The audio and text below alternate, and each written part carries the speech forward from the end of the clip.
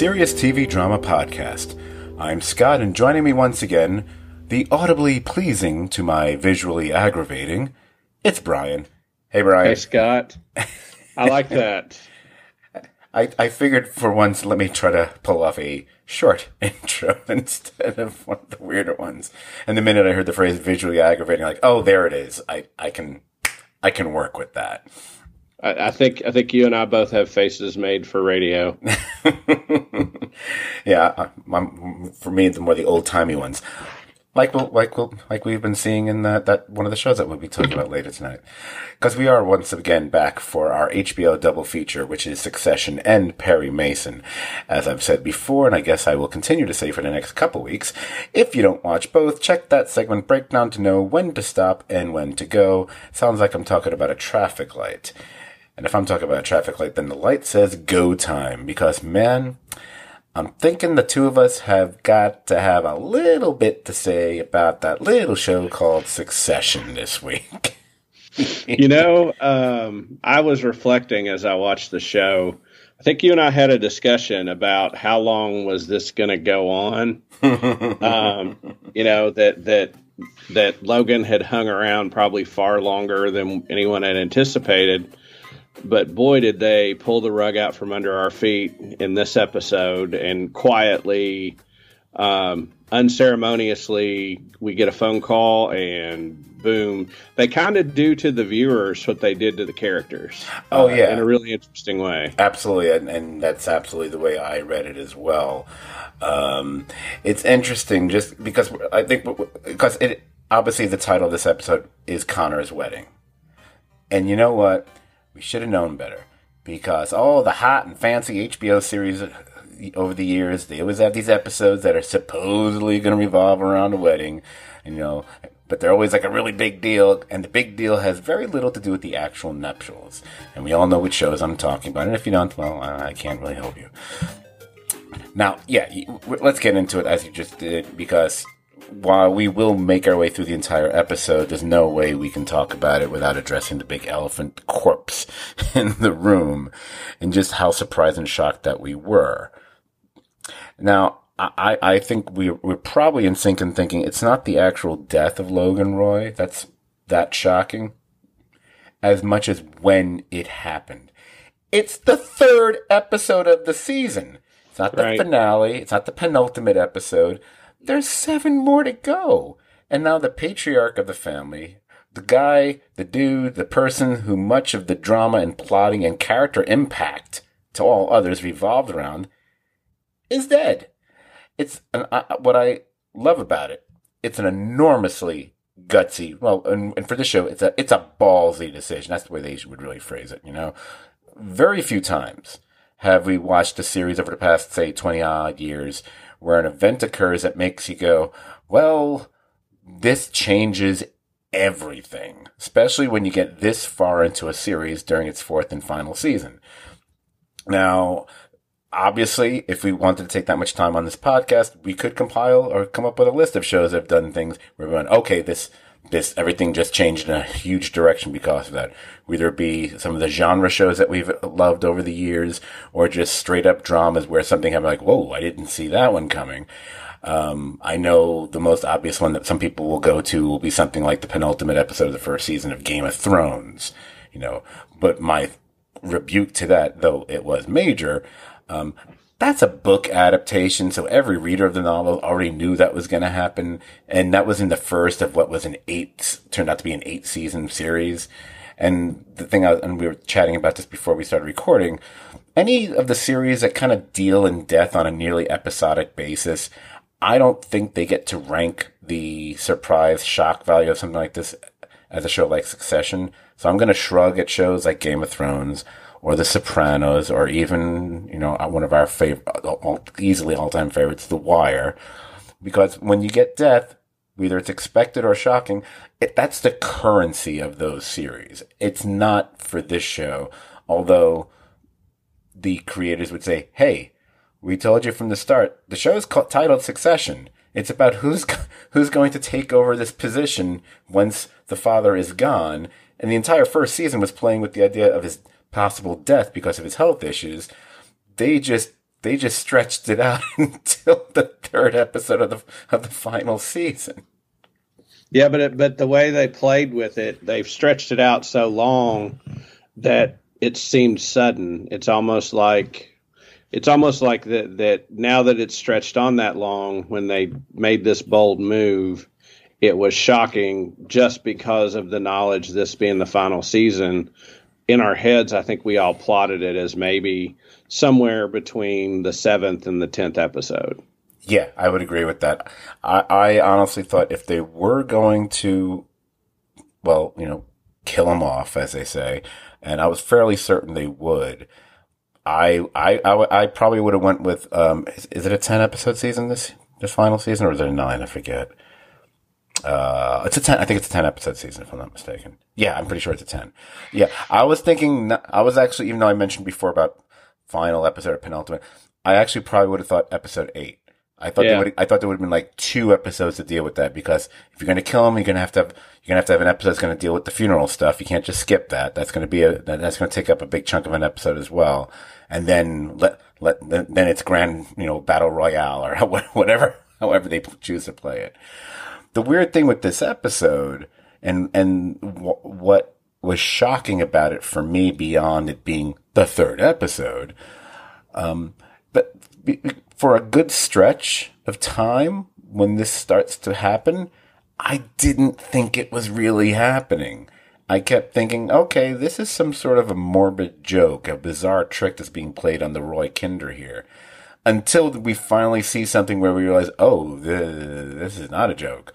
There really are chest compressions happening. This is real. This is really happening. Yeah, and I think the way this family operates, you're a suspect of everything, and they are, and the viewer is, and you don't even take it serious. And then when it becomes serious, you're sucked into the drama of it. And I still kept thinking, like, hey, when he comes off, when Roman goes on the plane, is he going to be alive? Like, I held on till the end, thinking, like, maybe they even decided to twist and use it, that they brought him back, and right. Because it was so shocking. Now, in my head, I really, knew he was gone, but I think the viewer, in many ways, you were one of the 3 kids. You were either Roman, thinking, no, there's no way he's dead, or you were Kendall, that were like, well, I hate that you're gone, but I can't forgive you. Or you're, Shiv, who's just, completely stunned by it, and probably the rawest, because she was still angry and never made peace with him in that way. Right. I want to address that, but I also want to go back to something you said just a moment ago, when you were talking about, God, you said so much now, I've just lost my train of thought. Great. Good for a podcast. It's us as the audience finding out about it. And, no, it wasn't that. I know. It was, how to take it seriously or not. And when it's something, especially something that's so huge and tragic and serious, and the initial reactions and the, is this a joke, whatever. And it takes me to, say, like, Roman's initial, and maybe even Shiv, more Roman's reaction to Kendall's news at the end of season 3, when he's talking about how, at least at that point, what he's saying is like he killed a person. And even the dark humor that Roman plays there, because that's how they deal with these kind of things. That's how they deal with the darkness, and they revel in gallows humor. The thing that you also said, I think you just said it a moment ago, or you said it before the podcast, or maybe you said it both times. Don't know. I'm a little out of it right now. The fact that, in a way, the Roy children finding out is kind of like the way we're finding out about it. And what I thought was really interesting about that, beyond what you just said, was, it's a very original way of how they handle this. Because we see little to nothing of Logan during those endless chest compressions. The fact that Logan never gets his own actual death scene, and instead it's played out as a scene that can only be imagined by his children as they react in very different ways, as you just demonstrated. They're all equally different, and there's something moving about each one of them in its own way. They all have their, because they all have their, private, tragic, horrific circumstances with their father, that there's things that only they know about between the two of them, and there's things that, the family knows, and I find it fascinating for them to do that on a series like this, because this is a show that, some might refer to the characters, that people waste their energy calling these characters, horrible and hateful and unlikable and other nonsense. And I push back on that by saying, well, yeah, I know why you'd say that. It makes sense. I view them as just being human. They're human with heightened dialogue, because they either playfully or hurtfully scratch and claw at each other. But at the end of the day, the honest interactions and reactions, if you take away what was written by really great writers, it feels about as real as anything I've ever seen on a television series.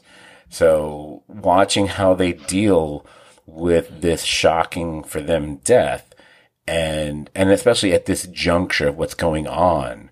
So it's like what you were saying. There's matter for each of them. There's some form of a matter that's always going to be unresolved, or even unforgiven. Shiv's the most recent victim, so to speak, of the three. So she is the most raw of the three, as you said it. But it's just interesting watching. They all have those moments, and you start really wondering, how much of that was just. Was there any level of improv there? Was everything on the written page? When you've got someone like the actor who plays Kendall, Jeremy Strong, who's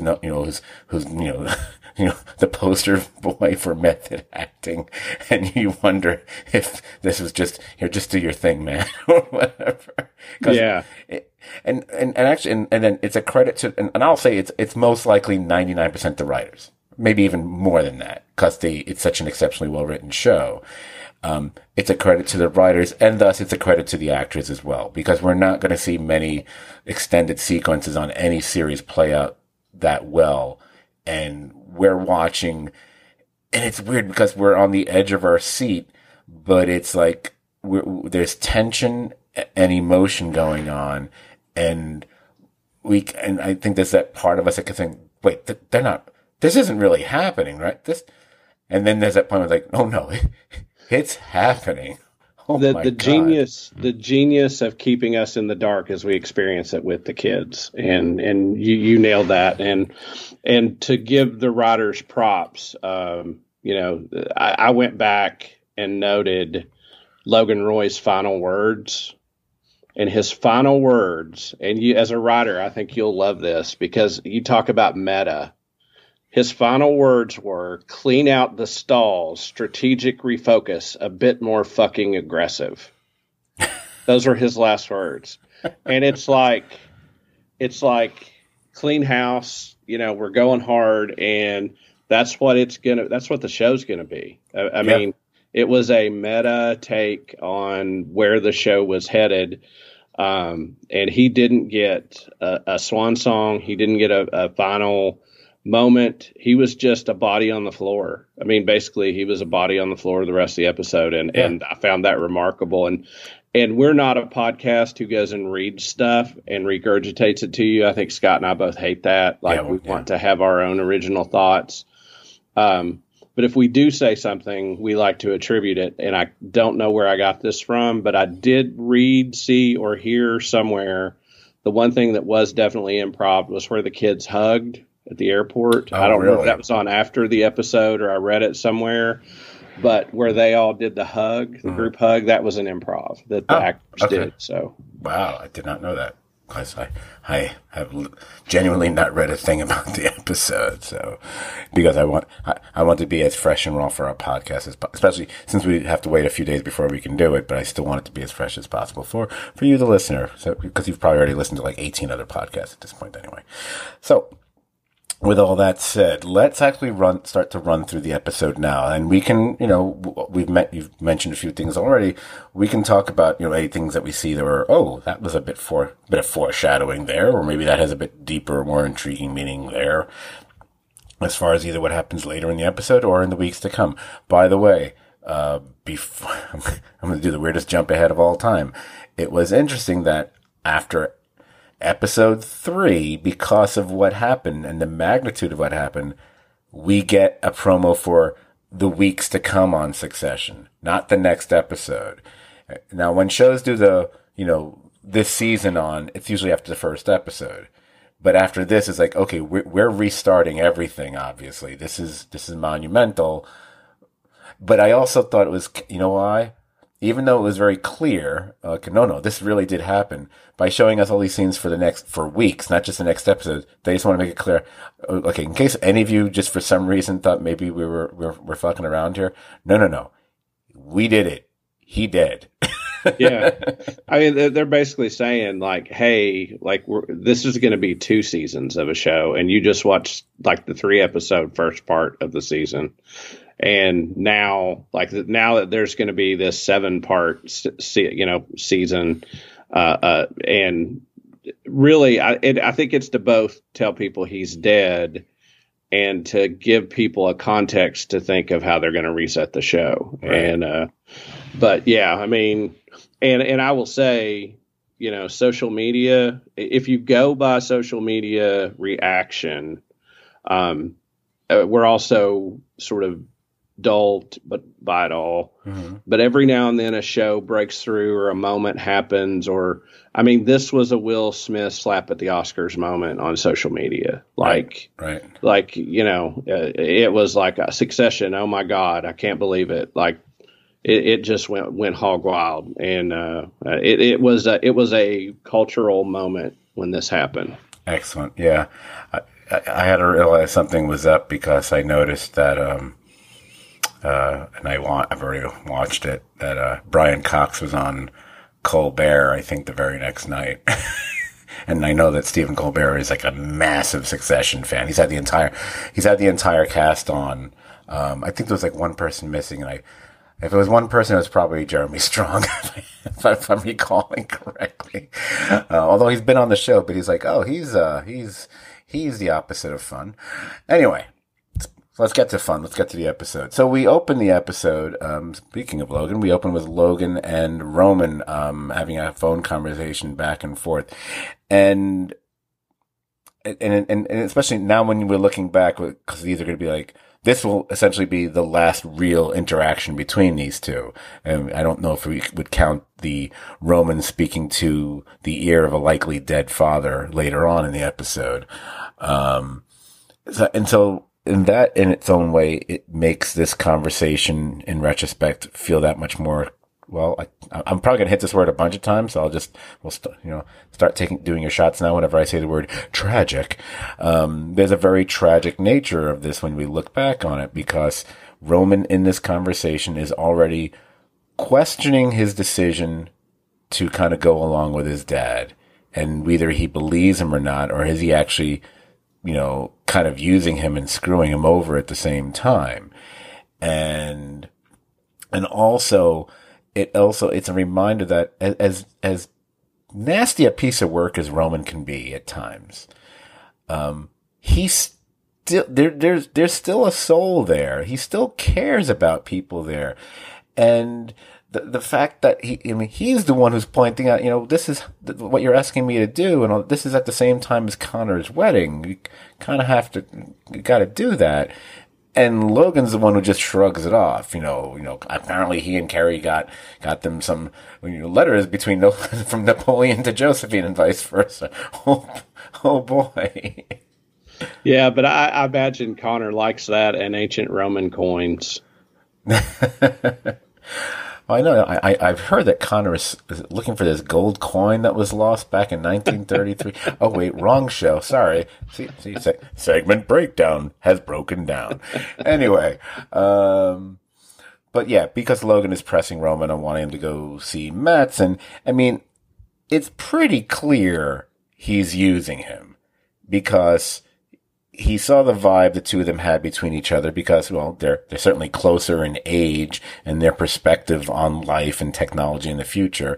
So you bring that dude in, if you're an 84-year-old guy, which apparently is how old he is, which makes you start wondering, wait, how old is Roman supposed to be? Okay, I guess he had him late. All right. Actually, I guess he had him all late now that I think about it. You start doing the math. But I think Roman knows, and he's still going to go along with it. But then I think it's in that car conversation just to make it all that much more worse for Roman. He tells him that he's going to, he pretty much, you know how we saw people passing the buck about who's going to be the one to tell Carrie that she ain't going to be a TV anchor for them. And that was obviously initiated by Logan, of course. Well, he's doing it again as far as getting rid of Jerry. And to make Roman be the person to do it, it's reminiscent of when you need someone to prove themselves when they're going to, join the mob or something. So here, kill your best friend or something like that. Because the person that Roman's been bizarrely closest to over the last few years, dick pics or not, has been Jerry. So I think, does Roman have a line? Is it to himself in the car, or is it a little bit later on? It's like the worst day of his life, pretty much, or something along those lines, if I'm not mistaken. Yeah, and it's particularly cruel of Logan to do that, but if he really just was with Roman because he loved him, he wouldn't ask him to do this. Of course not. So I mean, but it's echoes of what Connor said, in the earlier episode, that all of them want his love so much that they put themselves in these positions. And Roman is the one that's in his, sphere right now. Right. So he's feeling his attention and liking it, but still he knows something's not quite right. And it makes it really sad, because when you see it through that lens, it's not just sad, it's kind of pathetic. Right. Yeah, absolutely. I mean, I think I said last week, a lot of the Roman stuff, I think, stems back to the fact that he's the one that we know was on at least one, if not more occasions, actually abused by Logan. So there is always going to be that abuse victim kind of syndrome that he has with his father, which in a weird way kind of almost not rationalizes, but explains the way he is about him. So let's shift from that, because we'll have plenty more to say about Roman throughout this episode. He's fascinating. Well, they all are. But let's get to something a bit lighter, because there's not that much light, but yet there's enough lightness in this episode. But usually, and most of it's at the beginning. And if we want to go lightness, we go to a scene with Tom and Greg. And we go to what he says when the line that I took for your introduction tonight, when Tom is making it clear that no, Greg, you're not coming on this trip. He finds you visually aggravating right now. By the way, I love that sentence so much. You don't even have to, I was like, writers, you don't even have to write anything else. And then he goes into all the versions of the word Greg. Yes. Gregging, mini Gregs, Greglets, whatever. And Greg, saying, don't turn me into a word. Yeah. Yeah. It's I think, if I'm not mistaken, didn't McFadden, has he won an Emmy already for playing Tom? I feel like I've seen him. I don't know if it was a Golden Globe or an Emmy. I can't remember, because I keep thinking, I wish that the two of them could just share an Emmy. I feel Tom and Greg should have it's almost like an Abbott and Costello kind of thing between them. And clearly Tom he's like an evil Bud Abbott, basically. Oh, they're a comedy team for the ages. So then we go to the boat which I think at this point, I don't know if I was clear. Wait, is the boat where the wedding is actually happening? Is it happening on the boat, or is the boat going to be taking them to the wedding, which we do see later? So that clarifies it for me.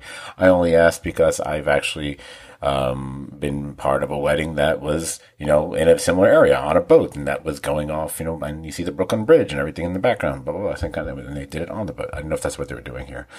I got confused for a moment, because there's that woman that's being spoken to, an older woman. And I believe her name is Sylvia. And then I had to figure out, I was like, okay, I'm gonna guess that it's got to be Willa's mother because of her familiarity with Willa and the way she's talking about things. I mean, that's got to be who she is, right? That was the assumption I made as well.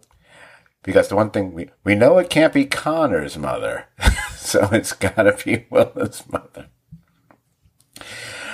So later on, I think it's the tarmac scene, which I guess is where the last real scene for Logan in the entire thing. And it's between Logan and Tom. Tom gets to be annoyingly awkward as always and amusing to no one but himself. And Carolina, whose name I always forget, and I have to look up. Oh yeah, her name is Carolina, whatever.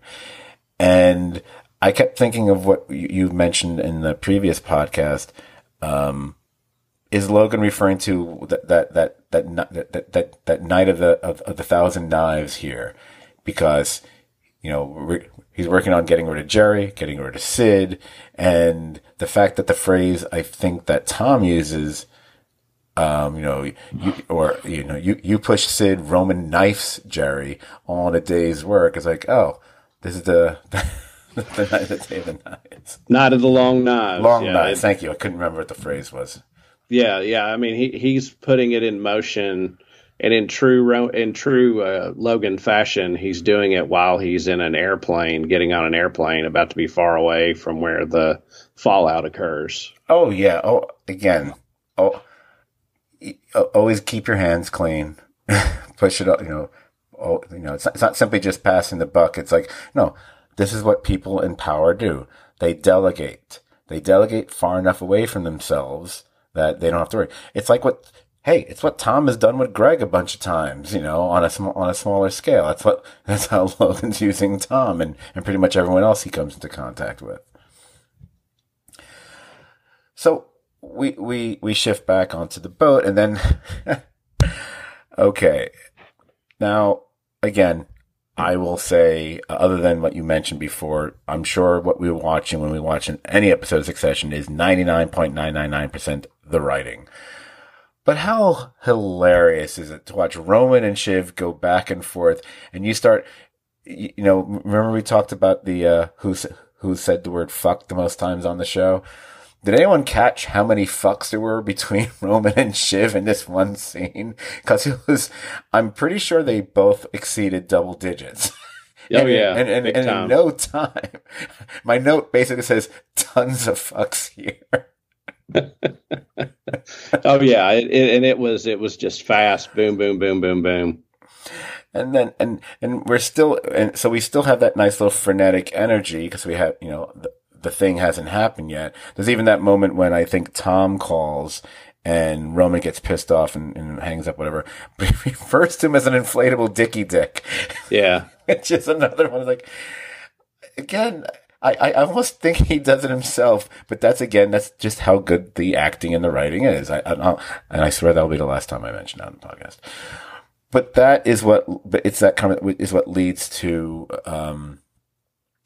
Roman having that scene with Jerry, which is not what he wanted to do. It's not when he wanted to do it, but it kind of, Jerry won't let it go because Jerry can see the writing on the wall. She senses there's something going on. She knows Roman well enough.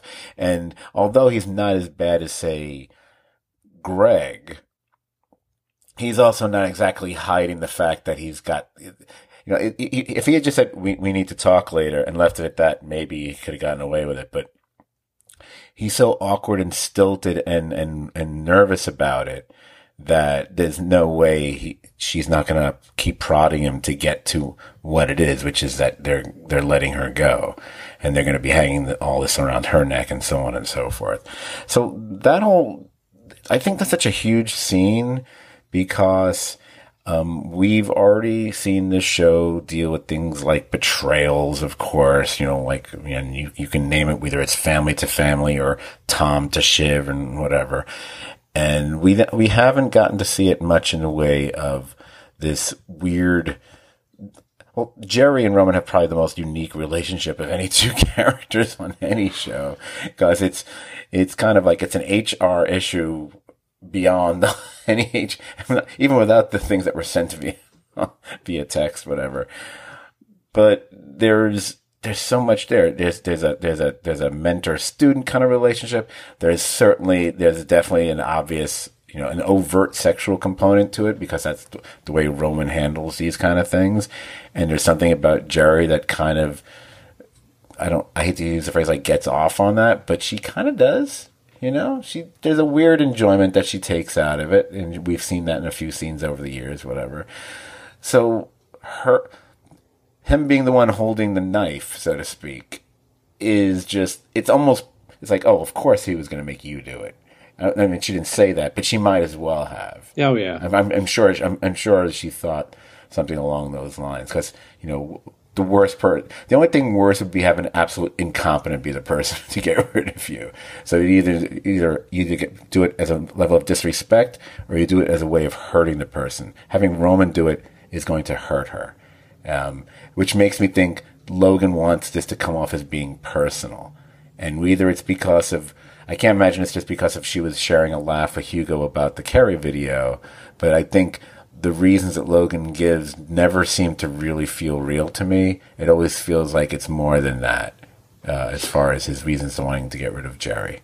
Oh yeah, and I believe that his message is that she messed up and he never forgot it. And I think when she entangled herself with Roman, even though it's Roman's fault, he probably never forgives her for that.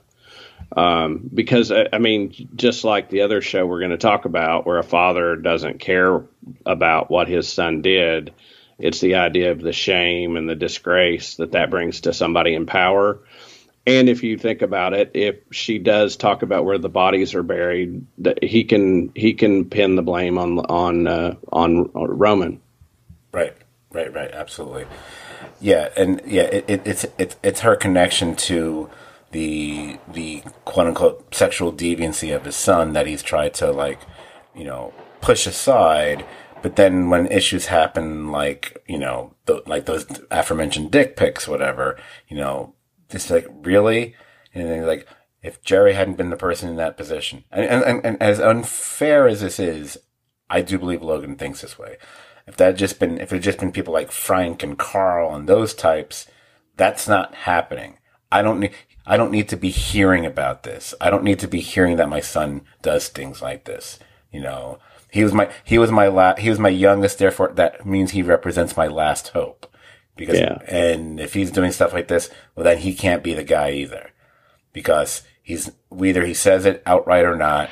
He's not letting Shiv be the person because he's old school. This might as well be taking place, 100 years earlier, so, not going to let, quote unquote, a woman be in charge of his thing. Cause that's, even if he doesn't outright say that, it's pretty clear that's what's been going on.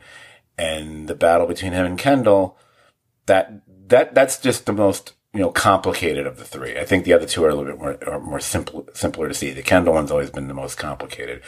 Because and quite frankly, they have the most complicated relationship, I think, of anyone on the show, is between Kendall and his dad. For sure. But then we have those who aren't quite as complicated, yet there is so much still to uncover. And when I say that, I'm obviously, or maybe not so obviously, talking about Connor.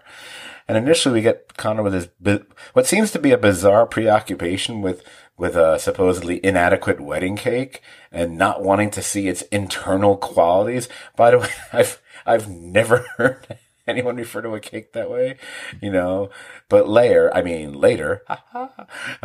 we do get the story about what we call the loony cake, and the story about how it relates to Connor's mom. And we hear about that from Kendall.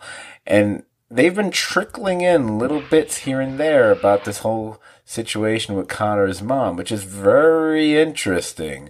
And and the fact that she's, they've made enough reference that she's in a facility somewhere.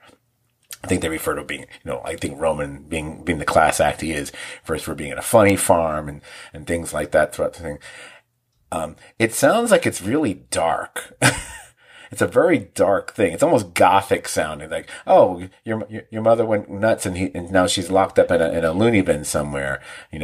Presumably it's maybe some multi-million-dollar nicey nice place, but who knows? Right. It's one of those weird little mysteries of the show, and it's like one of those things. Do we get to find out more about it or not, or do we just get these little details every once in a while? Be like, oh, okay, that's interesting. It tells us a little bit more, and it tells us just how kind of either how psychotic Logan possibly was at one time, or maybe Connor's mom really was a total nut. We don't really know. We don't know. It's very interesting. No, but that whole thing makes me think of The Crown, where Yes.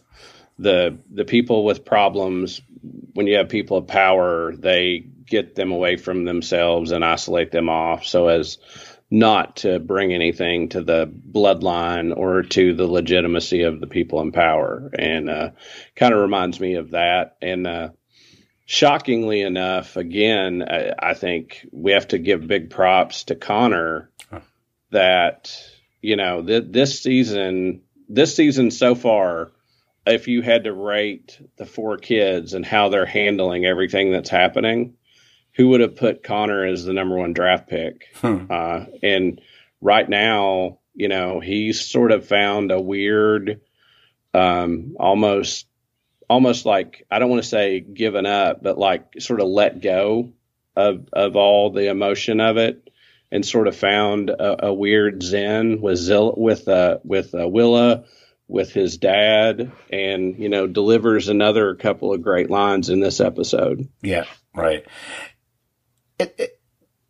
The fact that he would be the one to find some, his own, everlasting moments of zen isn't super shocking. Because he's certainly the most laid back of the 4. Because he's not involved in all that. He took himself out of that game, almost from the get-go, I guess, whatever. But yeah, I mean, it's the matter-of-fact way he is about it. Because it's not, so I probably would shift away from referring to it in a Zen kind of way, especially as I feel that's kind of a Kendall kind of a thing to a certain extent. He's surprisingly pragmatic. And for someone who was going to launch a presidential bid that was just utterly ridiculous, you don't expect that person to be that very matter of fact, pragmatic, and very, and seeing things clearly for what they are. Because it contradicts this ridiculous thing, even though he said it's to get in the conversation. And then it's like, okay, that's a lot of money to spend to be in a conversation, but it's because you've been kind of isolated from, the monolithic media empire family you're part of, and thus you are seen in that media as you're not taken seriously either. This was I think it's all about need to be taken seriously, which then gets to, how Logan referred to his other children as not being serious people. Oh, look at that. All comes around. Look at that. That's so good. Anyway. Well, I will say this about Connor. Yep.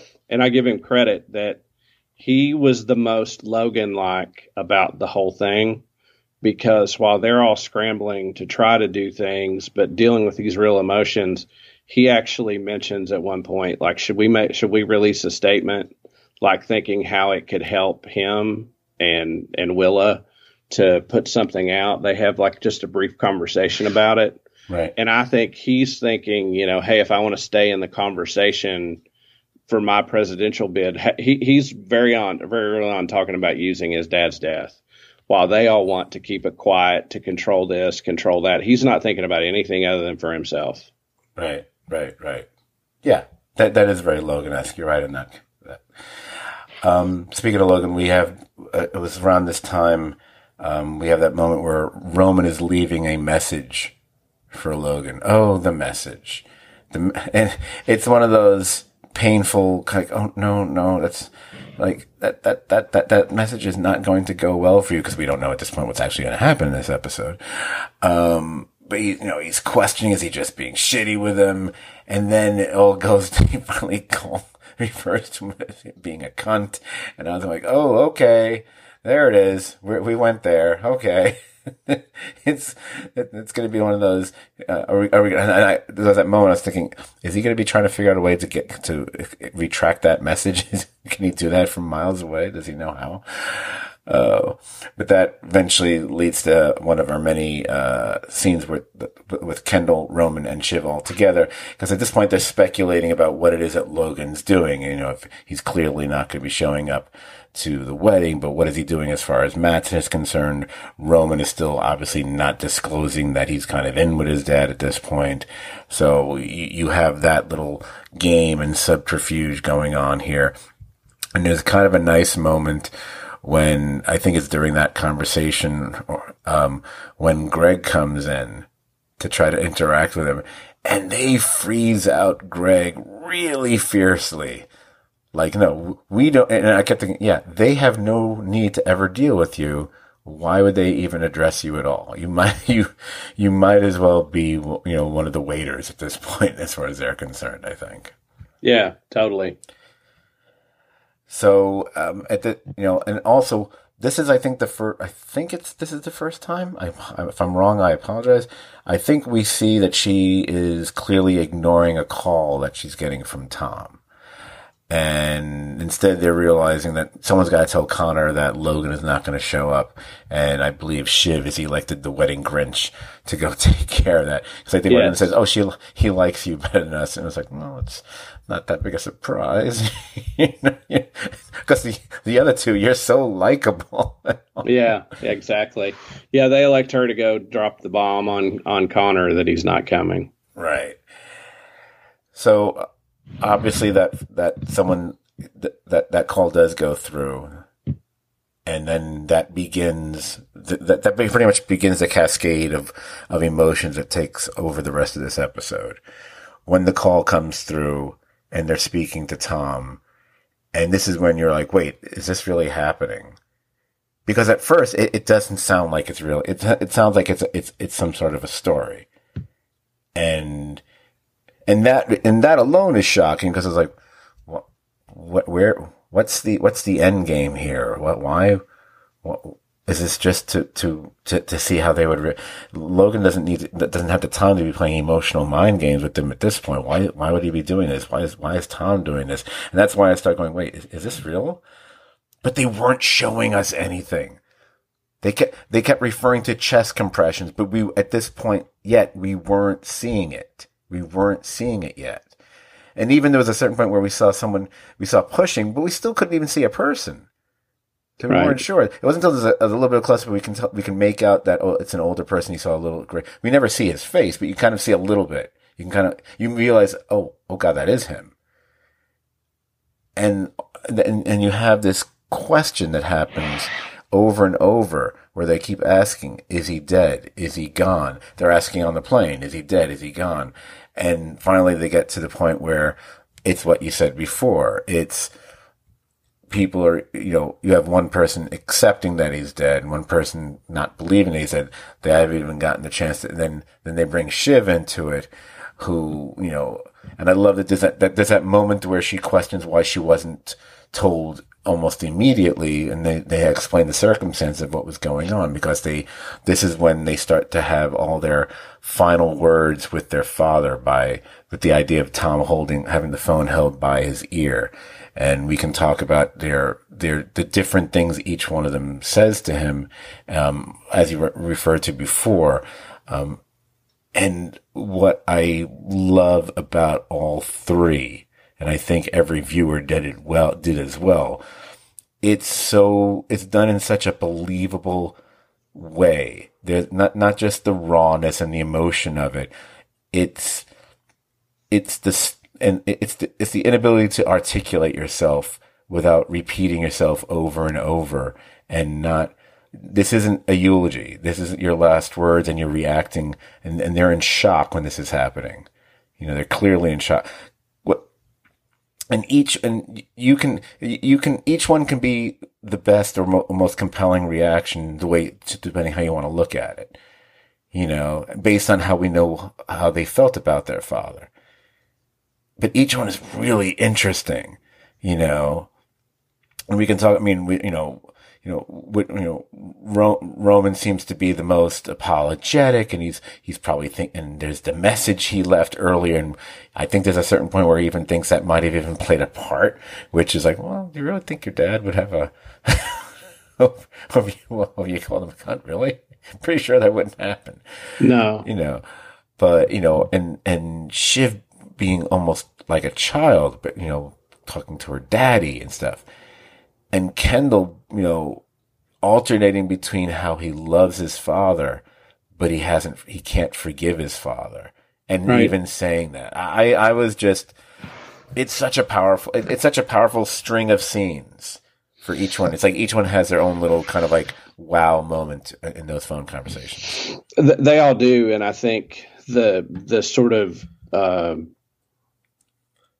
underappreciated thing that can go under the radar here watching this is the way that Tom starts out and changes subtly throughout the phone call. Yeah.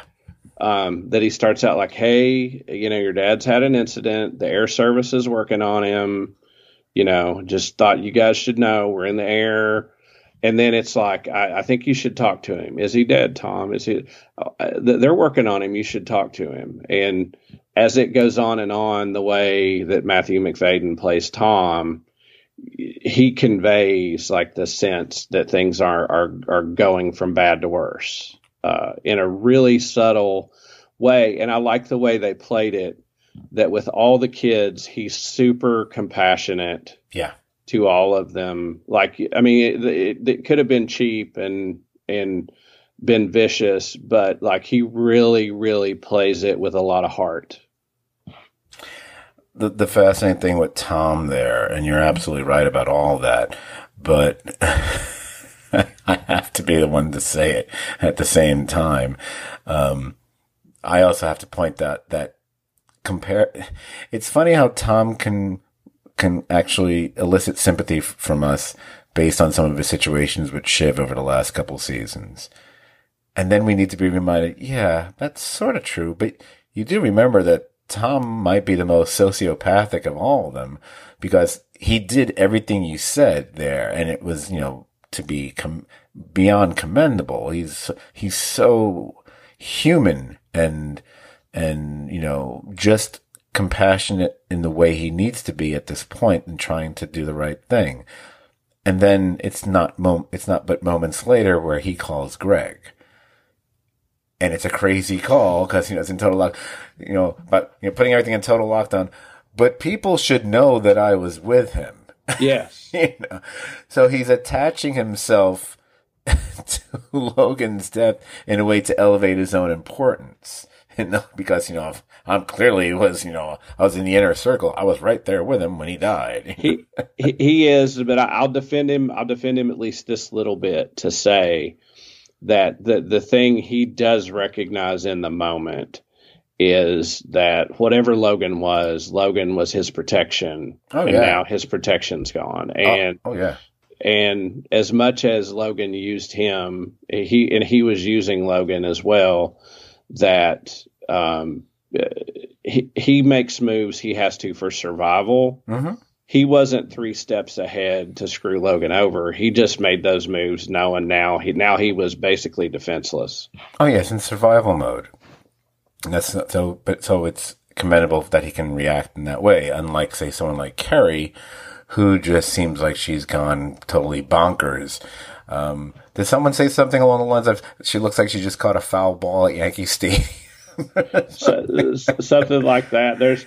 I think it's Frank or somebody said, like, I'm trying to see if I wrote it down, something to the effect of yeah, why don't we let something, they give her a name, draft the statement, like joking that, and I think Tom even says, like, when she walks in the back, he's like, whoa, like she comes in and with the, sort of the board of the board of directors, sort of upper management people, and they're just like, whoa, like she really thinks now that she can contribute something to this, and she's way out of her depth, and she's way out of her head. I mean, she's clearly in shock. Yeah, I don't think she saw this coming, and either whatever feelings she may or may not have had for Logan, other than the fact that she would be someone who, as they say, like you, I think the cliche we used earlier about Jerry, someone who knows where the bodies are buried is not someone you can just easily just totally get rid of. But I can't imagine they will want her to be playing any part in things moving forward. It'll be interesting to see how they handle that situation. It's probably going to be something, is this someone you can just simply, buy off or not? Because I don't think she has any, unless there's something written that we don't know about, which who knows? You never know. I don't think she would have any, what's the word I'm looking for? Leverage. That's the word I'm looking for.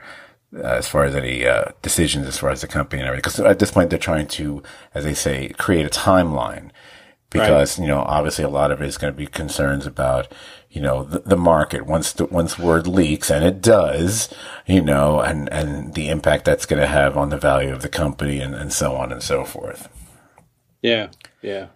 So one of the things that's really great back to the boat, and our trio that we always talk about.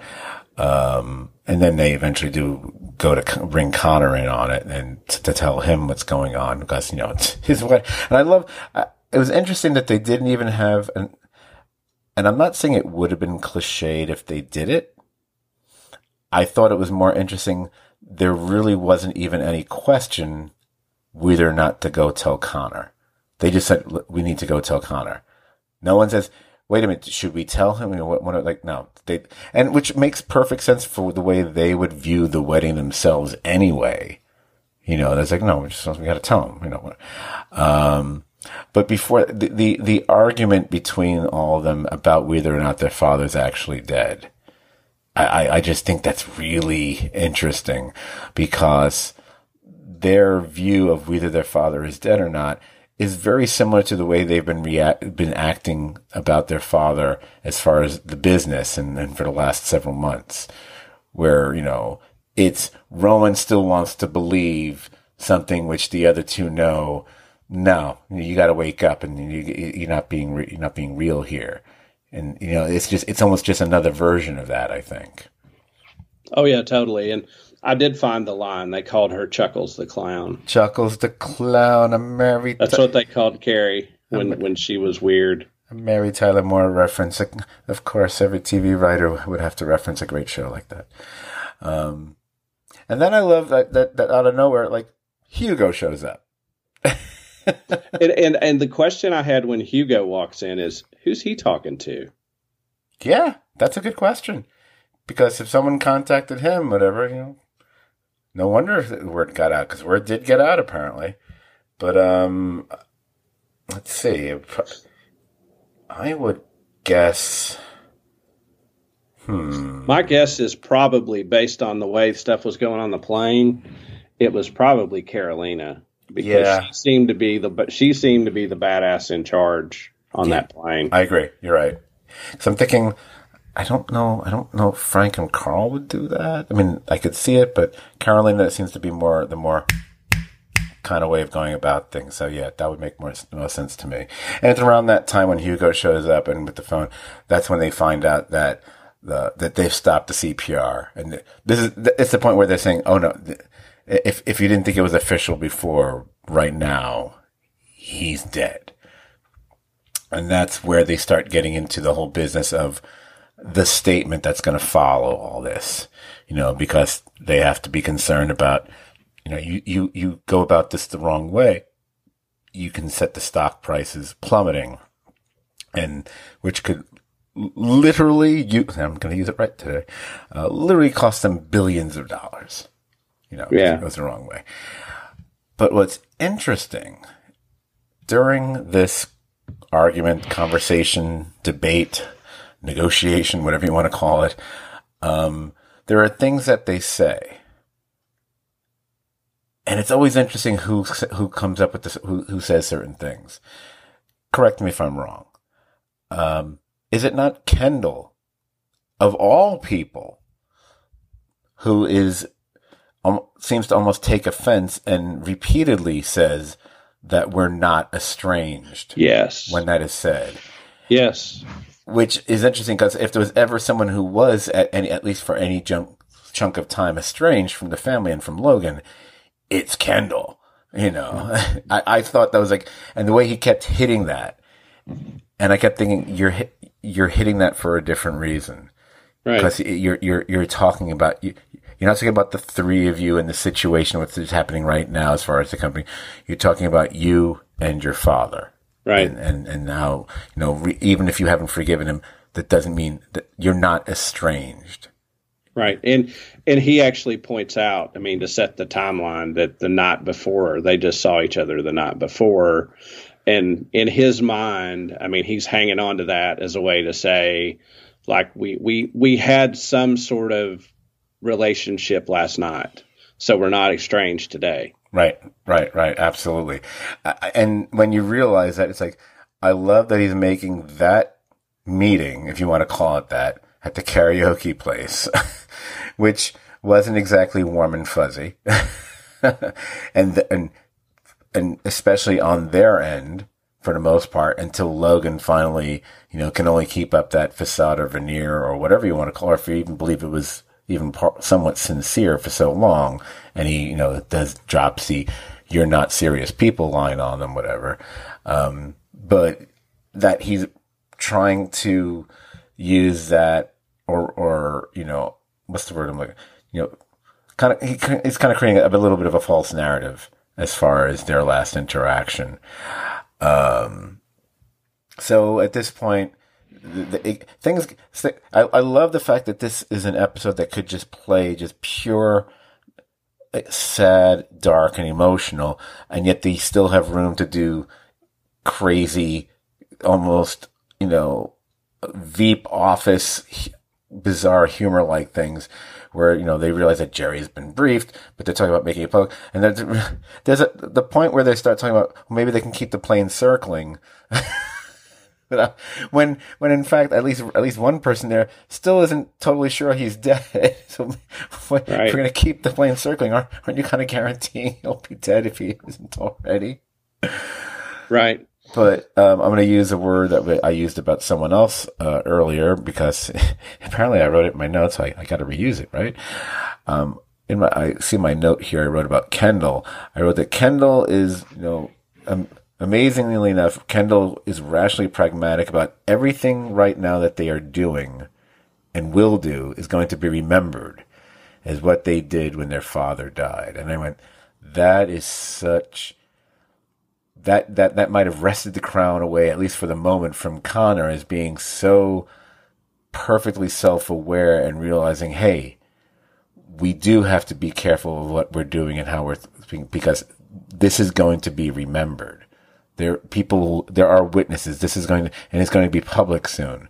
You know, people are going to be, this is a tape that's going to be played for years.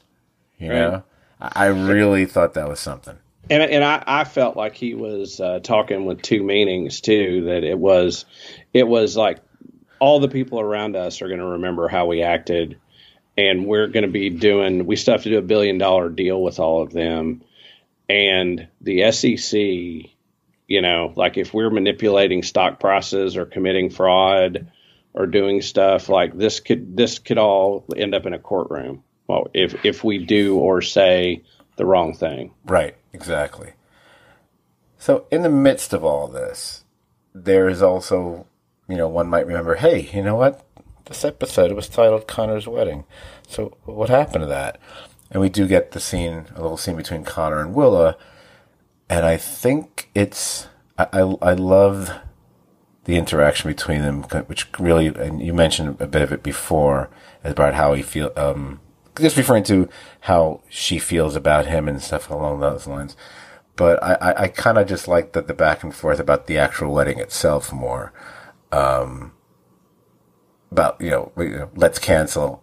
I think it's already canceled. And then you realize after they talk about how she feels about him or not, or is it about the money? I love the way she acts about it. And you can see it's like, it is, but it isn't. It's not, and and at this point in his life and what he's gone through and what we heard him say at the end of that previous episode is like, you couldn't have given him a better answer. Right. Because there's nothing that sounds insincere about what you just said. You're not putting him on. You're not professing, you don't have big pink hearts exploding in your eyes when you're speaking. But it's not like you don't have feelings for him. It's not like you don't have some form of that kind of a feeling for him, at this point at least. And I think the biggest thing that she reassures him is she's not going to abandon him. Right, which has been an issue that he's had, obviously. Yeah. He has another line that he delivers, devastatingly. He says, "My father's dead, and I feel old." Oh, that's a great line. Yeah, I forgot about that. Why did I make a note about that one? God damn it. So while that's happening, we do get some back and forth about, and this is now what's going on about who's going to make or write the statement. And as we're watching it, I think most can't help but think, are these three really in any mind space or condition to be writing any kind of a statement regarding the passing of their father and the situation with the company and whatever else might be said in any podium style, press conference style, whatever. But they seem to be pretty dead set on doing it. They also realize there are a few other matters that need to be dealt with because they got to be practical at the same time. And obviously the big sale of Waystar to Gojo is one of the big ones, and so it means, well, someone's got to call Mattson to reassure him about how they would be moving forward or not. And that's got to be Roman. So once again, Roman is put into the fray, although it's going to be a bit more comfortable talking to him than to Jerry. Although he does have that scene again with Jerry, who I'm thinking at this point, and I'll be curious to see the subsequent episodes, but my impression is Jerry is looking like she's going to try to be pulling a Costanza here. Because except everybody knows it, but since it was never officially done, it's an interesting legal issue, because it doesn't, with him not there, it then becomes the decision of, well, maybe the three of them, Roman doesn't want to get rid of her. And I don't know if the other two would have a reason to get rid of her or not. I don't know how they feel about any of those people. We don't even know.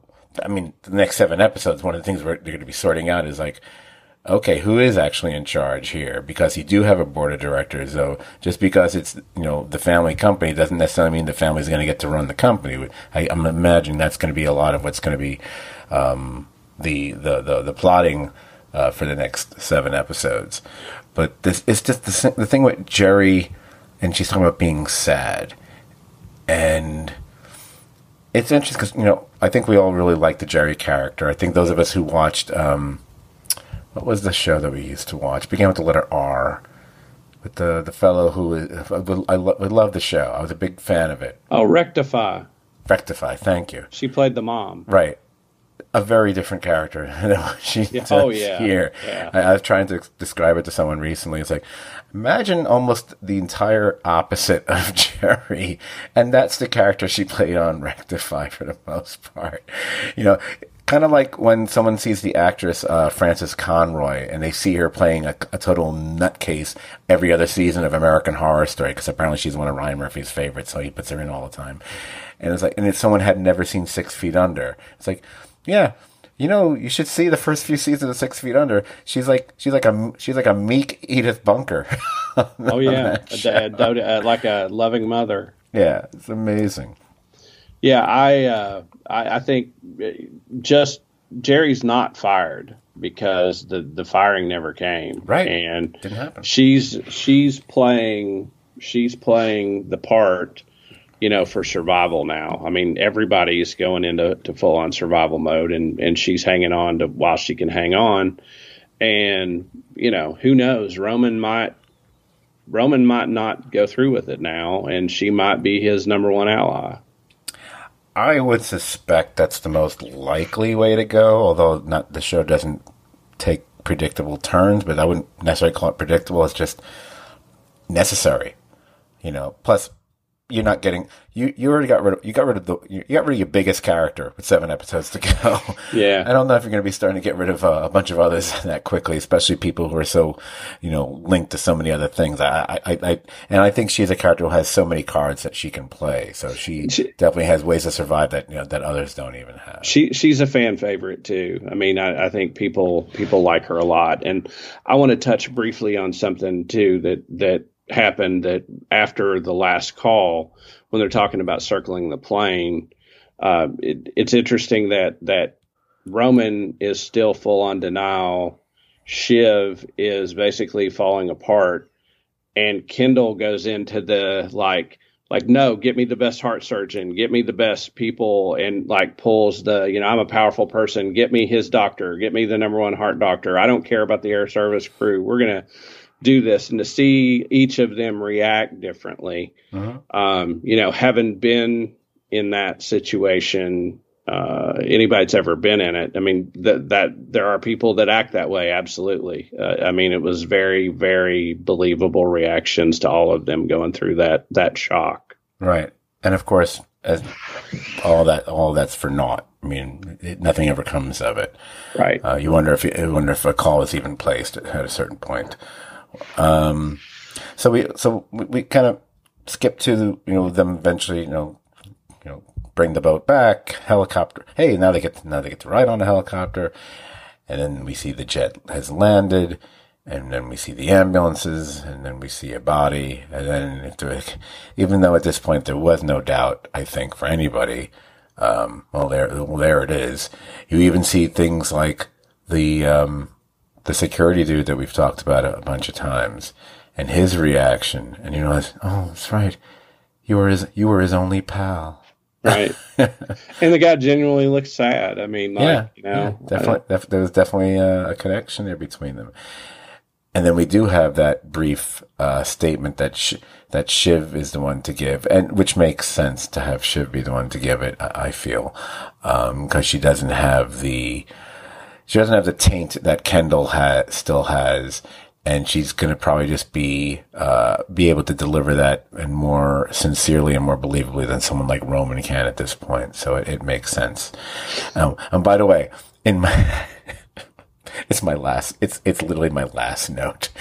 My note is, wow, they really killed him. That's my final note on the show. Because all of a sudden the credits started, and I realized, they're playing like a really, kind of really somber, version of the Succession theme. It's like going, oh wait, he's dead. Oh yeah, it sort of reminded me,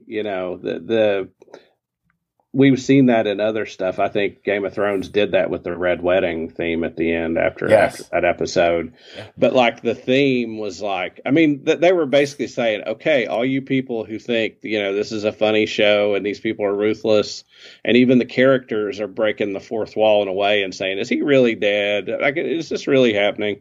They're telling you people he's dead. And it's a new game. And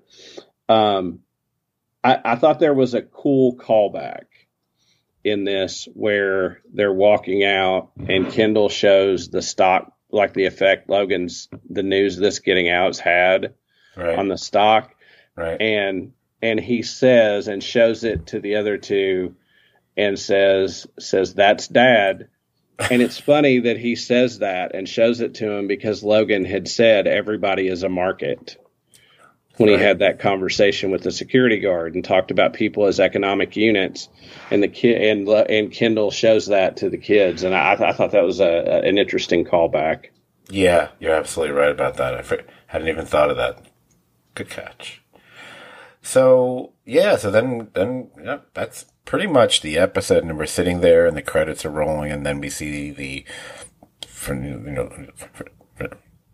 the rest of the season on Succession, and we see, scene after scene of ooh, ah, ooh, ooh, ah, ooh, ooh, I can't wait. And part of me is wait, oh, but the three were working so well together. Are they going to be opposed to each other?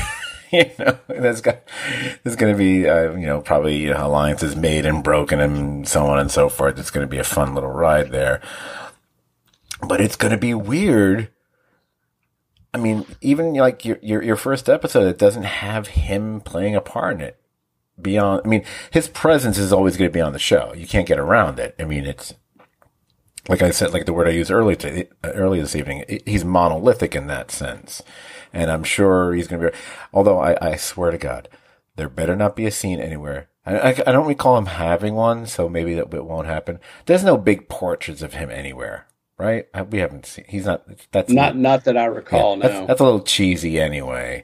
Because I was like, no, don't do that. I'm sure there'll be something else that will somehow symbolically represent him that will be used as kind of a Logan totem at some point, but, I'm very curious if he filmed any other scenes for the remaining 7 episodes.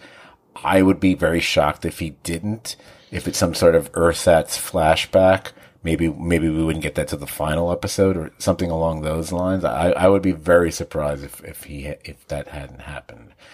But considering the way they went about this in such an unconventional way compared to most shows that we've watched, I shouldn't expect them to do anything conventional for the remaining 7. I just feel you gotta give Brian Cox one more scene, though. Don't you? You got give me a post-credit scene after the finale, where he's on the moon with Ted Williams' head or something, where he's being named to the board of directors in hell, like yes. Something like that. It is funny that a character that's so universally terrible in many ways that we're going to miss him. Oh, absolutely. I think that the trick of Logan Roy was whatever he lacked in a million departments, boy, did he have charisma. I think what will be one of the things that will be missed was, while we love the show and we love the interaction between these characters, and the fact that they can be so, clever and cruel to each other at the same time with their words and even their actions at times. But it's those occasional moments, because at the end of the day, as we've said in previous podcasts, his flaw might be the fact he actually still loves them. And that kind of gets in the way of some of the things he does. But it's those little moments he's had with them, which there aren't that many, but there have been a few. We can remember. I mean, before it all goes horribly wrong into the next season, like when he first is dealing with Kendall and when the horrible accident happens in England, initially you're like, oh my God, he's being a real father. He's really, whatever. And then obviously where that goes, yeah, it becomes horrible. But there's a humanity there between him and Kendall, which we even see occasionally in that second season. It's just, it's a little bit of that combined with a lot of, you're not a great person. And he's had moments like that with each person, with Roman, with Shep, it's also surprising. And I don't know if, I have no idea if anything either A, happened to the actress, or if she had another commitment that somehow, trumped being on Succession. I don't know. I've never read anything about it, so I don't know. I'm surprised that we haven't seen his actual wife.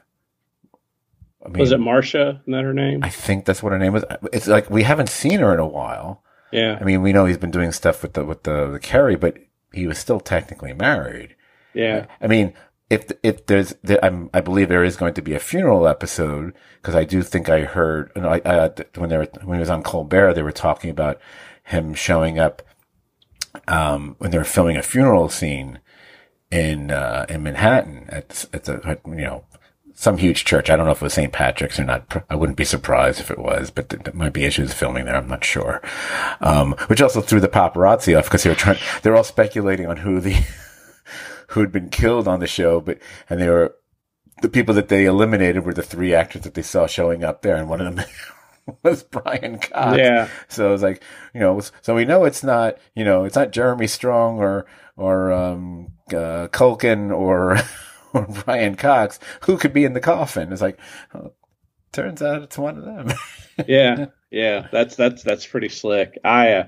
I think the one point we missed that I just wanted to throw in, I thought it was really I thought it was really clever that Roman was the only one that actually went and saw his body. Yes. That like Kendall walked out. I think Kendall wanted to and froze. Like he just couldn't do it and made an excuse. Shiv was emotionally unable to. Right. But, I thought that was sweet that Roman was the one that actually went to see his dad's body. Yeah, I thought that was an interesting take for all three of them. I'm assuming if they're going to do a funeral, it's probably going to be an open casket situation, so they probably will be seeing his body in state or at the funeral or whatever, but that's not the same as, in a body bag. It's, right. To be honest, even if it's a really nice one. Because only the best will do for the rich. Yeah. Yeah. Versace bag. Yes. All right. Oof. I'm almost as exhausted from talking about it as I was from watching it. So let us adjourn from the Succession conversation. And now we can open up a dialogue about our next HBO series, which also cranked out a crackerjack good episode, if we do say so ourselves, of its own. And that would be Perry Mason, Chapter 14 of Perry Mason. Now, this was an episode that once again hit the highs and lows for all of our, I like to say, because I just love the word, our intrepid characters. And we could see how frayed the emotions of the trio can be and how raw they are, leading to some moments and outbursts that either they are already regretting or may soon wish they never did or said.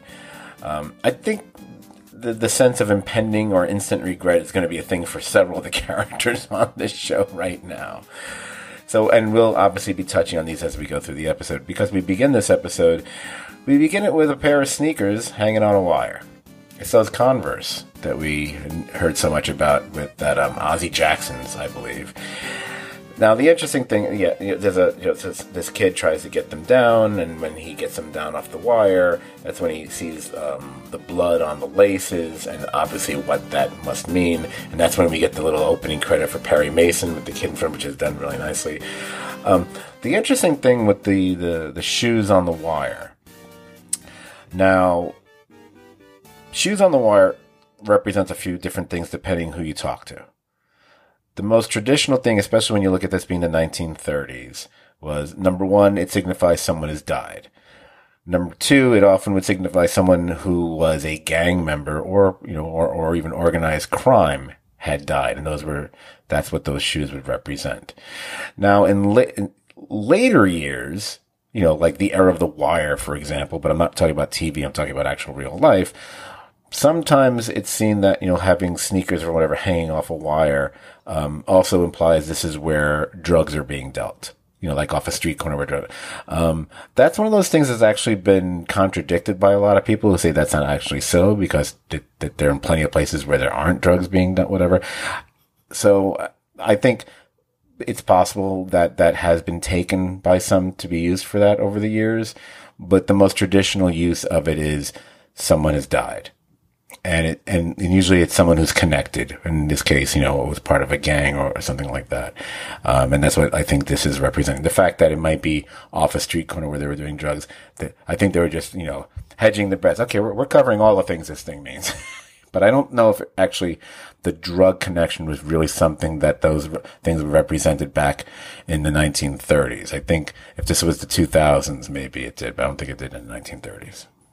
No, I think that Ozzie Jackson's dead. Oh no, he's absolutely dead. I mean, that goes without saying at this point. It's just, does it mean more than just like did they deliberately hang them off of? Was that the street corner where they're also dealing drugs right now? I didn't see that it was, but it might have been, and I can't say that it was or it wasn't for sure. Well, it could be because later that kid's dealing drugs there, when Paul sees him. So, like I said, I think they might be doubling down on it, but, I don't know if that's what that actually meant back in the 30s, but it definitely meant the other stuff.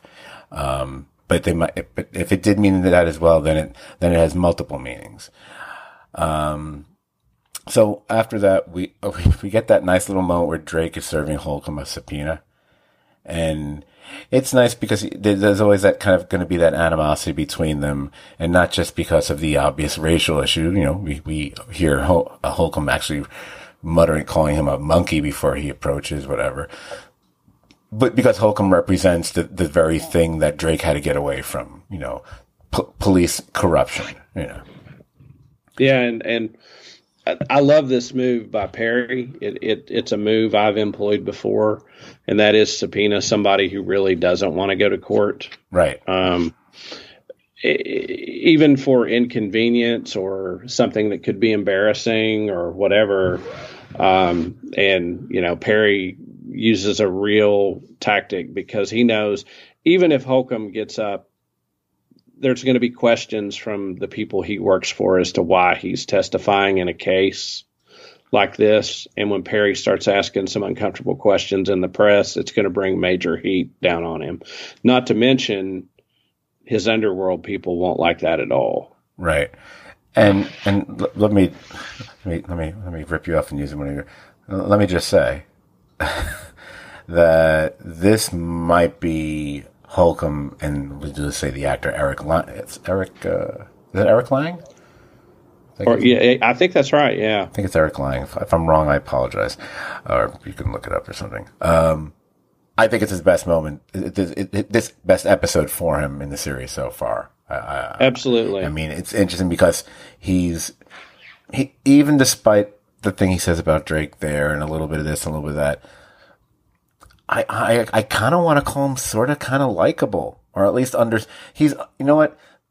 You can always like a villain that who's understandable, and they're not just, you know, doing it for the sake of being evil or whatever, or just because of money. Like there's more to it than that. And you can almost imagine if the show was focused on Holcomb as your main character instead of, you know, these lawyers and whatever, and so-called lawyers who seem to be more like private investigators than lawyers anyway, except for a few moments in this episode. But, you know, where it's like, you know, Holcomb was a man who probably was wanted to do the right thing, but he got battered down by the system, and he basically gave in because it was really the only way to go. And, you know, he's got a family, and this is, you know, he got boxed in, and now he can rationalize all the things he does because he's doing the wrong thing for the right reasons, you know. Right. You know, like many characters that we watched on other shows we used to podcast about, and so on and so forth. Right. He's like a, you know, 1930s Vic Mackey. Exactly. So speaking of Perry, we do see that Perry is not just adding locks, but he's crazy. He's adding these crazy chains. You know, they're chained to cabinets in the other room to keep, you know, people from being able to break into his house. And beyond also seeing that train set has been, you know, nicely dismantled at this point. But I couldn't help but think, even though it's a beautifully done angle on him leaving the house via the fire escape, and I love the shooting straight down, it's like, oh, this, did someone channeling just a little bit of Hitchcock here? It feels a little Hitchcockian here, whatever. But I have to confess, I was like, wait a minute, can't someone just get into, there's a fire escape? And it's like, that doesn't look that hard to get into. I think I could break into that. There's glass, you know.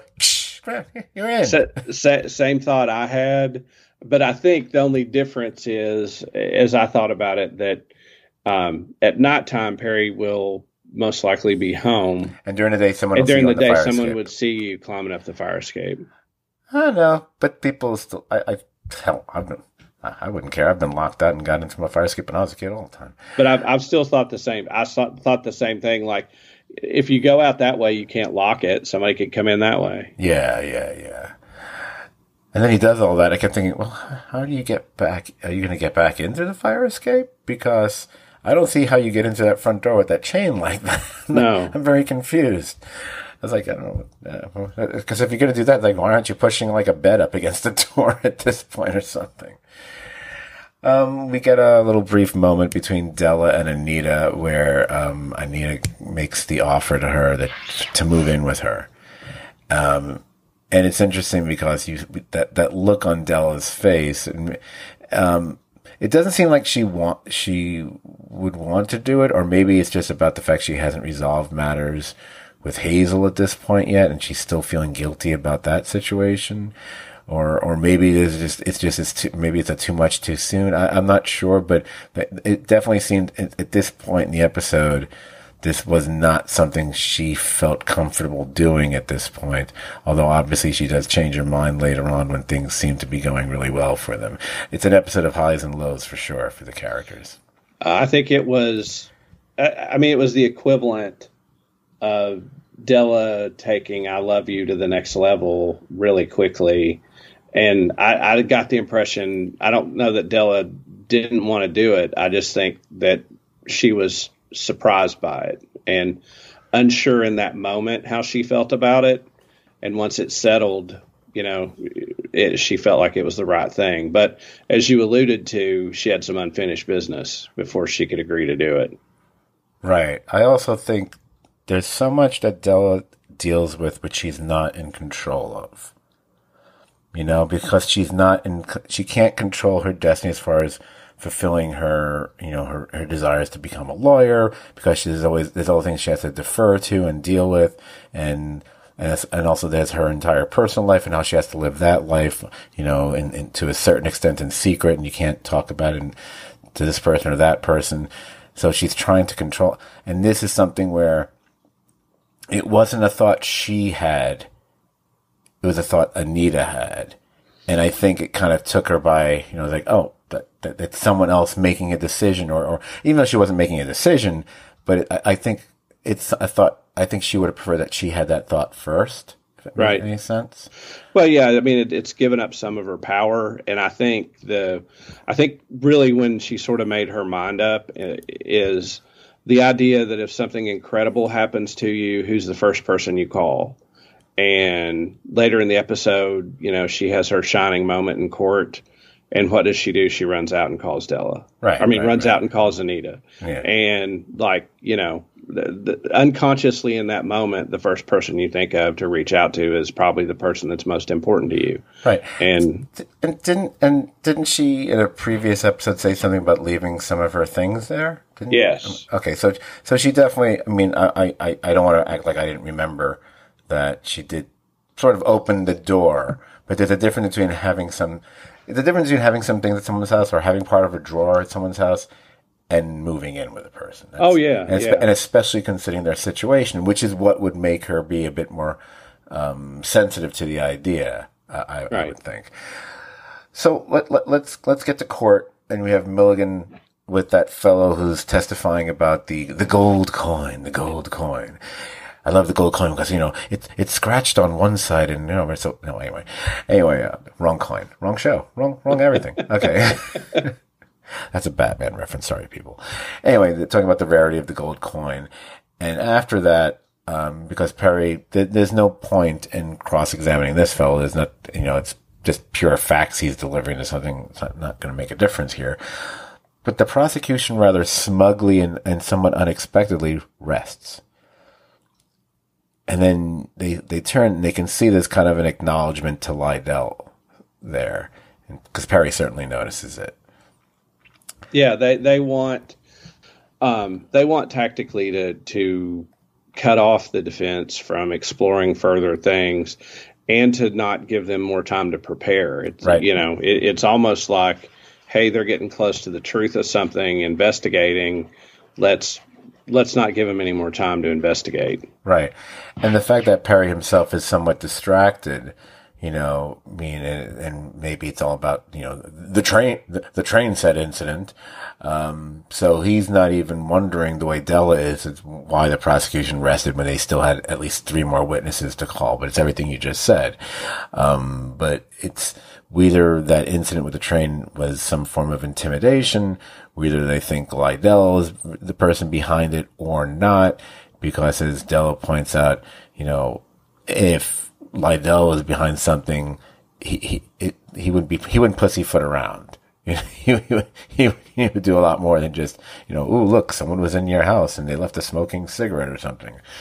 So it's interesting that there's still a bit of an element. Well, there's a lot of elements of mystery going on still. Like, I don't want to say there's only one. So we get shortly after that, Della sees Hamilton Berger, or I'll just refer to him as Ham from this point on. And it's weird, not weird. It's interesting that I'll use that phrase again. He's freezing her out. And she's just trying to be a friend. And you start wondering, is their friendship ruined at this point, or at least if more than just temporarily? And then I started thinking about it, and I'm going,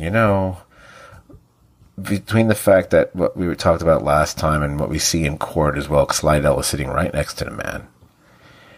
And I had said that, I think Lydell is the one behind a lot of the stuff that the prosecution has been doing here. Whether it be offering that deal or everything else just to make this all go away. But I'm also thinking Lydell is using Ham's secrets against him, almost as a form of like blackmail. So it's not simply, so it's not just he's a guy with power. We already know he's a guy who knows things. You see how he knows all about Perry. Yeah. Do we think he doesn't know about Hamilton Berger's secrets, which would pretty much ruin him at this point in time?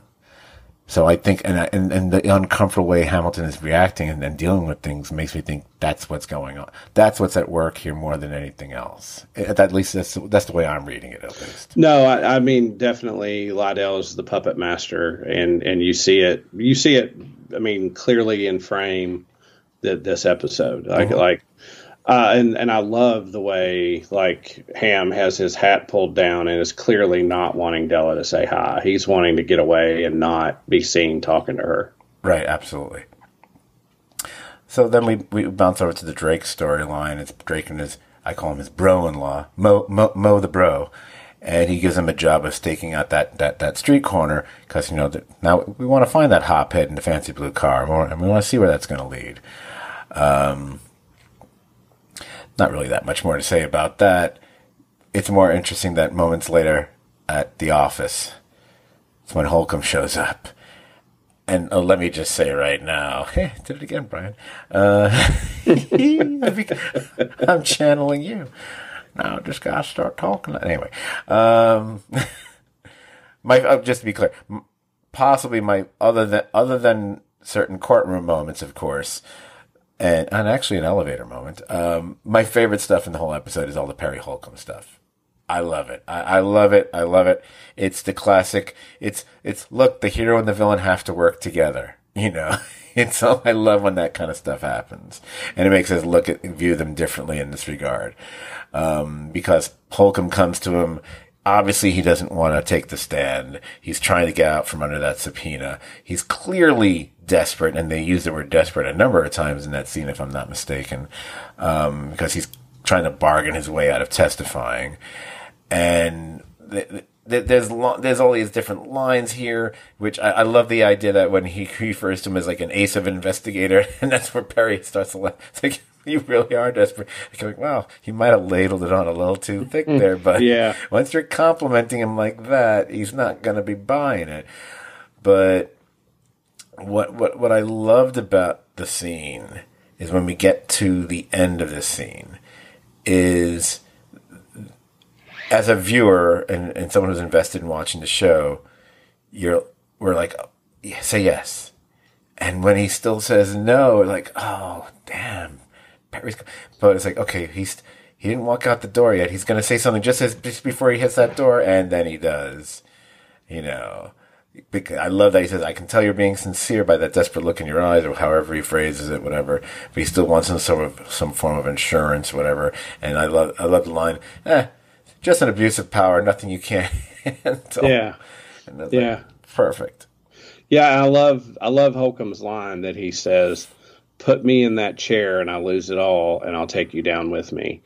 But after the threat, he follows up. He doesn't ask Perry in a demanding or threatening way. He just says, come with me and see what I want to show you. Yes. And I also love the fact that we don't know what it is yet. Right. Because everyone's like, what is it? What is he could possibly show him? I'm very curious about this. We do get a little bit of levity, I'll say, in the next minute or two, when we see someone is clearly trying to break into Perry's place and not doing a very good job of it. And then we see it's Pete Strickland. Yeah. And he has an awkward moment in the hallway with one of the neighbors. It's like, the Johnsons or whoever live. And we're like, I don't think this woman is buying it, whatever. No, not at all. That's great. But shortly after that, Drake and Clara are online to attend the show because Mo the bro is going to be doing stakeout duty that night, which means that Drake won't be replacing him until, I don't know, 3 in the morning, whatever the time is that they've set up for each other. I forget right now. But they're online, and that's when Drake notices crossing the street a dude in Converse sneakers. And we get a little audio flashback, which is something you don't see employed very often. Remembering the night where he was basically forced to beat the hell out of Ozzie Jackson. And we see that we already knew that this was affecting him. We saw that from that other episode when he comes home and he gets in bed and the way his eyes look. But it's still clearly, the echoes are both, literally and metaphorically impacting him by the way he reacts to the guy walking by. He demands to know about the sneakers and where did he get them? Did you get them off of Ozzie Jackson? And the way he speaks to his wife here as well. Oh yeah, big time. Yeah, it's not good. He's spiraling. Yeah, it's not good. And it's one of those things, Clara has a few good lines in the way she has to react to him, although it's almost a shame that this is, we're watching a story that's taking place in 1933 and the way people are going to be at that point in time, whatever, because he almost wished that someone like Clara could have more agency on her own as a character and not be there simply as someone who has to either soothe or provide counsel for her husband, but sadly, that is what the roles that were assigned to people at that point in time, either based on the time period, not to mention the color of your skin and everything else that was happening. But just because we really like those two together, and she's kind of like that calming force for him, but it doesn't seem to be working here. No, but I like that they've given that actress more to do this season. Yeah, absolutely, absolutely. And it's nice to see. It's nice to see that Paul has her to get through this, and I think their chemistry has been really good this year. Yeah, most definitely. So Della's working late, and she gets a call, and we realize it's to go see Camilla. Although she bumps into the lawyer, old Fipsy there.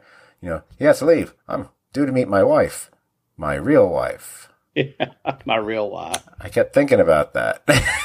That's okay. He could be referring to as Camilla's like his fake wife because he's whatever. But then it's like, oh, it could mean that. But it could mean a whole lot of other things. It could be just like, let me make it clear in case there was any doubt about the way my manner seems to be. I'm straight. Don't right. You forget it. Yeah. Unlike you two, or you, but then again, this the way the scene plays, I start wondering, is Camilla kind of even a little bit interested in Della? Well, I almost took it as him saying, like, to her, hey, the chance, the opportunity might be there, that Camilla and I really, there's nothing there. I see. So we have the scene between the two of them. It's a cute scene, especially have you had any experience with marijuana? Yeah. But what it really comes down to by the end of the scene, you realize, you're talking to her like a confidant, but you're treating her like the help. And then you realize, no matter who you are on the show, there's going to be this class issue. Either you're Drake or Strickland or Perry or Della, whatever. The people who are of a certain level are going to look at you and treat you a certain way, even if they don't realize it the way Camilla clearly doesn't realize that. Yeah, you don't see that that's kind of a little fucked up. You don't see the look on her face and it's like, oh, okay, but very strange. Yeah. So Holcomb drops off a Sandhaven file, which is clearly, we see from the tab, it's something about Noreen, which this must be the insurance that he wanted. So we have to wait for how that's going to play out. We get a brief meeting between the Gallardos in prison. And by Gallardos, I'm referring to Sofia and Matteo, and that's where we hear that his younger brother, Raphael, is clearly struggling. Although later on we see when he's in a more celebratory mood, he's like, oh, I think he was better off when he was struggling, because now he's celebrating and he shouldn't be. Never spit on a guy holding a baton. No, not a good idea. But when we get back to Della and Perry with that file, and they start talking about the broken blood vessels and the choking, we already know where this is going. It's like, okay, we know where we're going with this. But the fun part in this scene is that's also when Ginny shows up, and she's waiting in the other room. And I love the line from Della. When he says, nice work. She's tasty. Oh, yeah, and Della clocks it. It was so good. And then, obviously, shortly thereafter, we get the link. We get the belt. We get the belt buckle impression in the photos on the neck and throat and so on. So it's like, okay, this is going to be fun later. There's going to be a moment at trial with this, isn't there?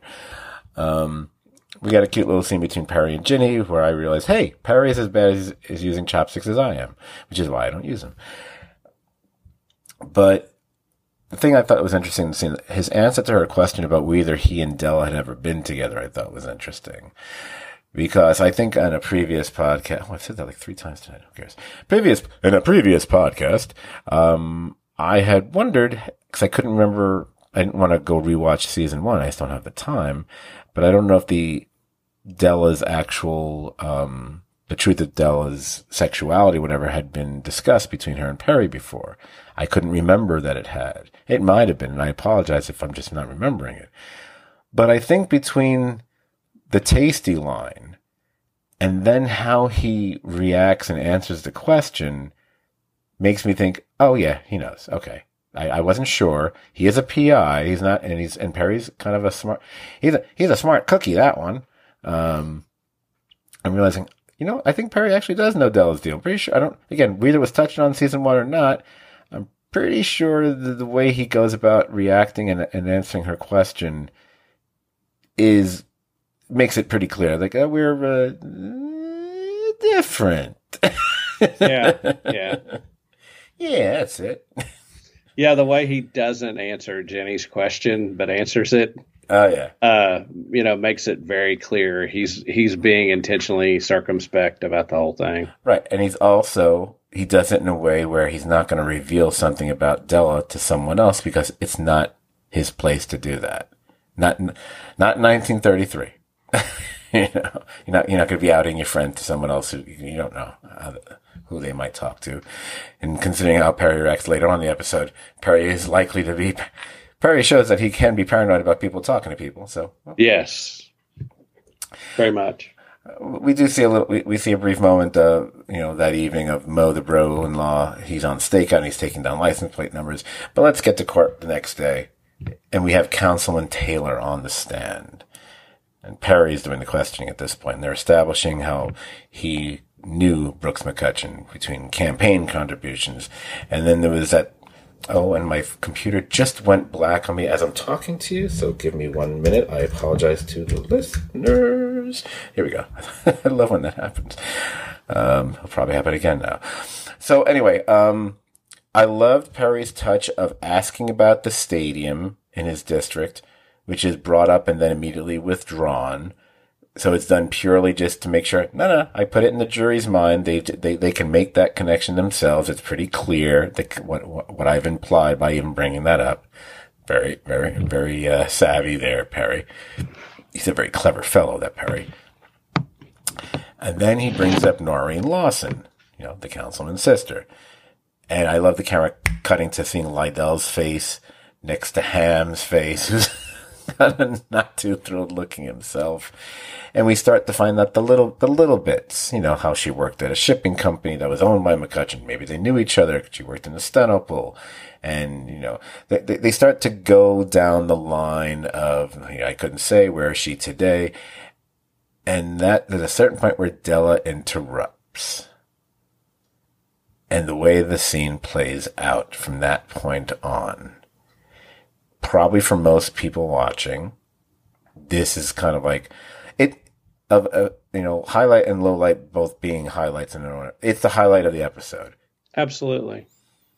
Because it's a great touch that you wouldn't expect in a Perry Mason show, because basically they switch places. Della has the Perry Mason moment. I love, there's early in the scene, I think it's after she makes a smart-ass crack. Yes, it's after she makes a smart-ass crack to Milligan, where the judge admonishes her and saying that, some of Perry Mason's clearly rubbed off on her, which might not necessarily be a good thing. And meanwhile, as the way the scene plays out, I was like, okay, this is when you see any movie or TV show dealing with lawyers and people understand, this is what they call a Perry Mason. The only thing more Perry Mason moment than this is if you actually got someone to admit they killed somebody on the stand. That's the only thing more Perry Mason than that. But otherwise, that before your Matlocks and L.A. Laws and all the other, and Good Wives and all the other legal shows for the last 40 years, this is what Perry Mason went to. And the fact that in a 2023 HBO series, this is a Perry Mason moment. We gave him a great moment in court, in a previous episode. And it makes so much sense the way she explains it, that she should be the one to do it. And she is spot on. It's such a great scene, the way she reenacts the whole thing, the shocking nature of it. Her putting the belt around her own neck and holding it is going to leave a far bigger imprint. No pun, is it a pun? I don't know. No joke intended, whatever, than if Perry had done it. Absolutely. The theater of the moment, she completely commanded and brought the point home. I mean, you're talking about him strangling a woman. She puts the belt around her own neck. And in that moment, asking the questions. Also, in the show and during the trial, we've seen some of the men be crappy with Perry. Yep. And it would be much more improper for a gentleman to be that way towards a woman. Right. And the way that Councilman Taylor tries to get by with her is to do the classic, I don't remember. And she does, she finishes him off with the fact that he brandished a gun at a party that Brooks McCutcheon was at. And she said, I guess you don't remember that either. Like, right. She gets to, land a coup de grace on top of that not only did this guy do it to him, but he was angry about it and probably lied when he said don't remember to cover up the relationship between him and Brooks and his sister. Right. I mean, again, it's a huge win in court for them, even more so than the one that they had in that other episode. And then the look, the even more sorrowful and sour look on Lydell's face pretty much tells the story and makes you wonder where this is going to go beyond this. And as you said before, the first person that Della calls after it is Anita, and this is where she does make the decision that, she's going to move. And we do see that moment with her and Hazel. We see the beginning of the can we talk moment.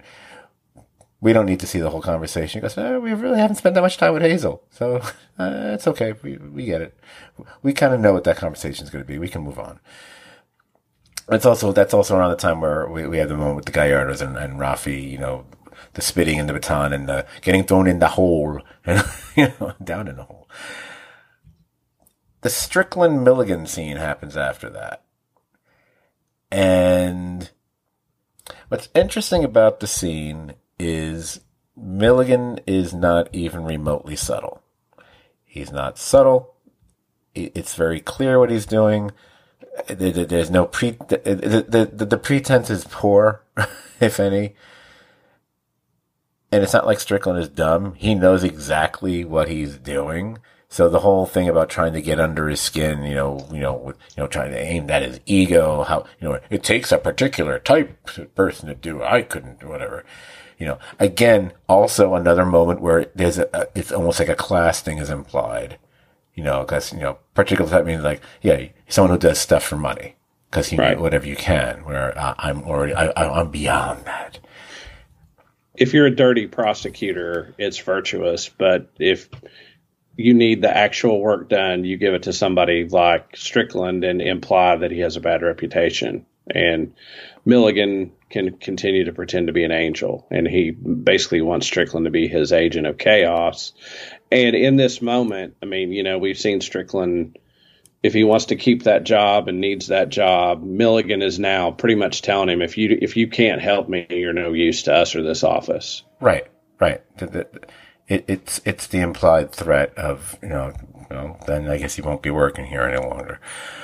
So when we move beyond that scene, we do finally have Perry riding out to meet Holcomb. It looks like he's meeting him at the shoreline or something.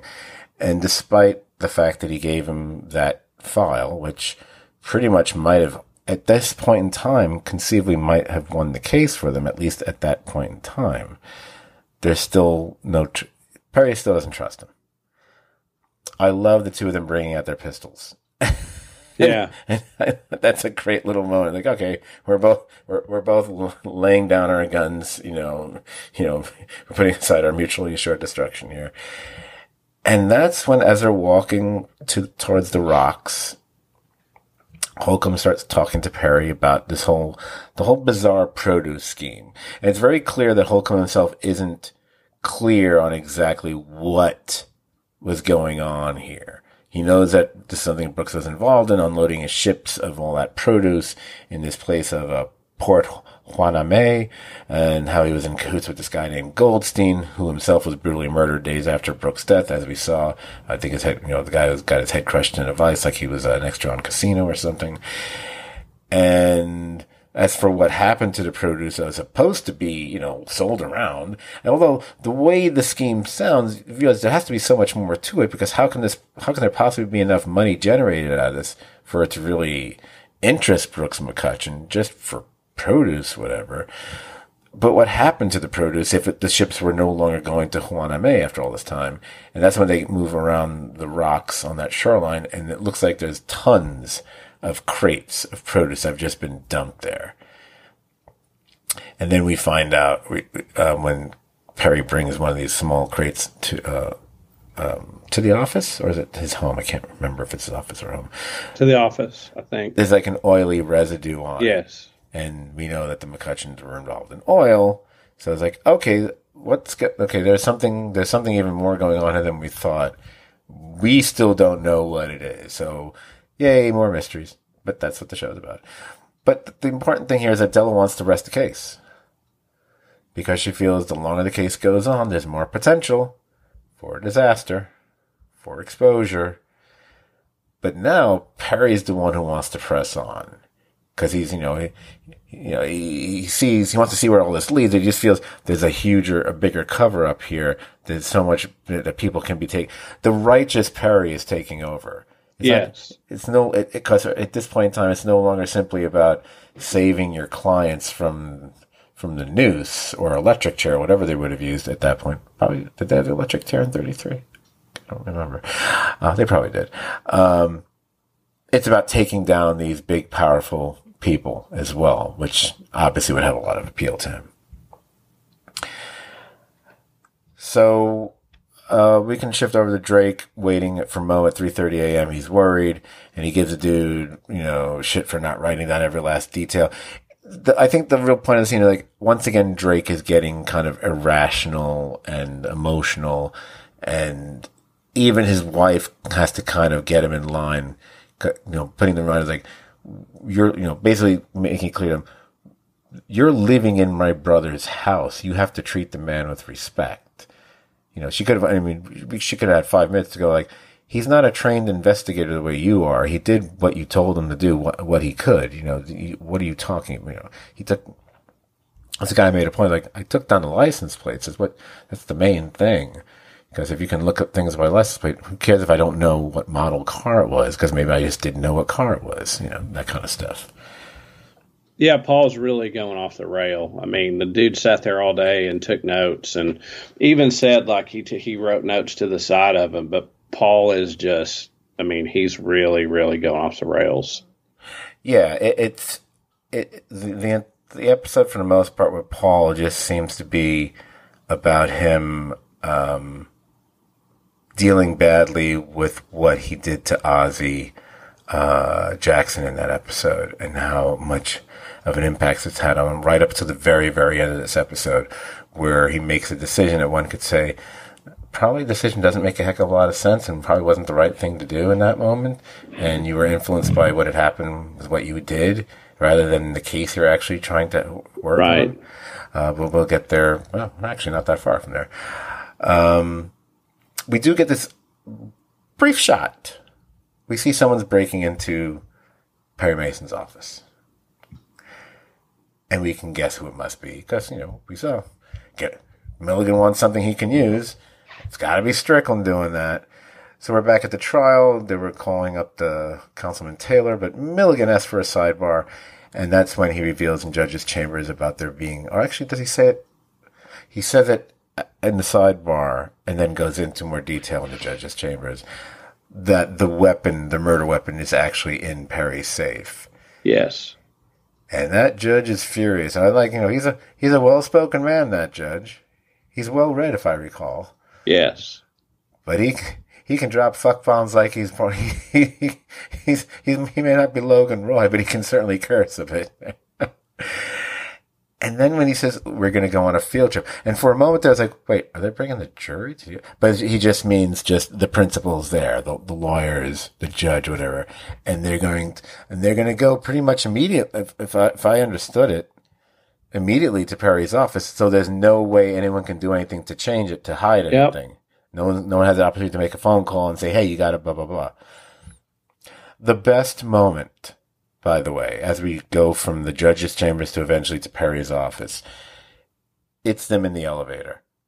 Every show that always deals with that has scenes with people in elevators, I always love elevator scenes. They're usually played with some level of humor. Even when it's serious, there's something humorous about them. Or if they're dramatic, there's just something about the confinement to space that just heightens the tension. So I don't care if it's Captain America or Don Draper or any other elevator thing that we've seen over the last number of years, the Good Wife or the Good Fighter, all the other shows. I just, it might not be as good as time travel, but I love elevator scenes.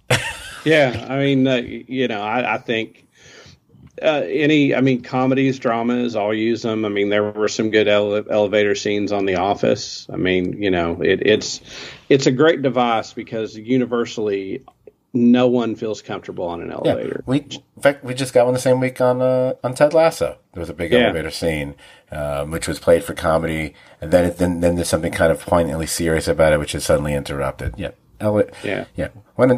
In fact, my next script is all going to take place on an elevator. It's going to be great. It'll be so cheap to make. It's got to be made. Anyway, they get to the safe and the gun, of course. Okay, I have to ask. For a minute there, did you think, or a second there, did you think maybe the gun wouldn't be there? Yes. Yeah. I thought like that Strickland might find the gun and take it out of the safe and hide it for Perry. So you're kind of playing both sides of it. He told them, which kind of blew the whistle on Perry, but then he took the gun, which kind of makes them look bad about it. Although if Perry's already acted like it was there, then it doesn't. There's still a problem because then Perry doesn't have a gun.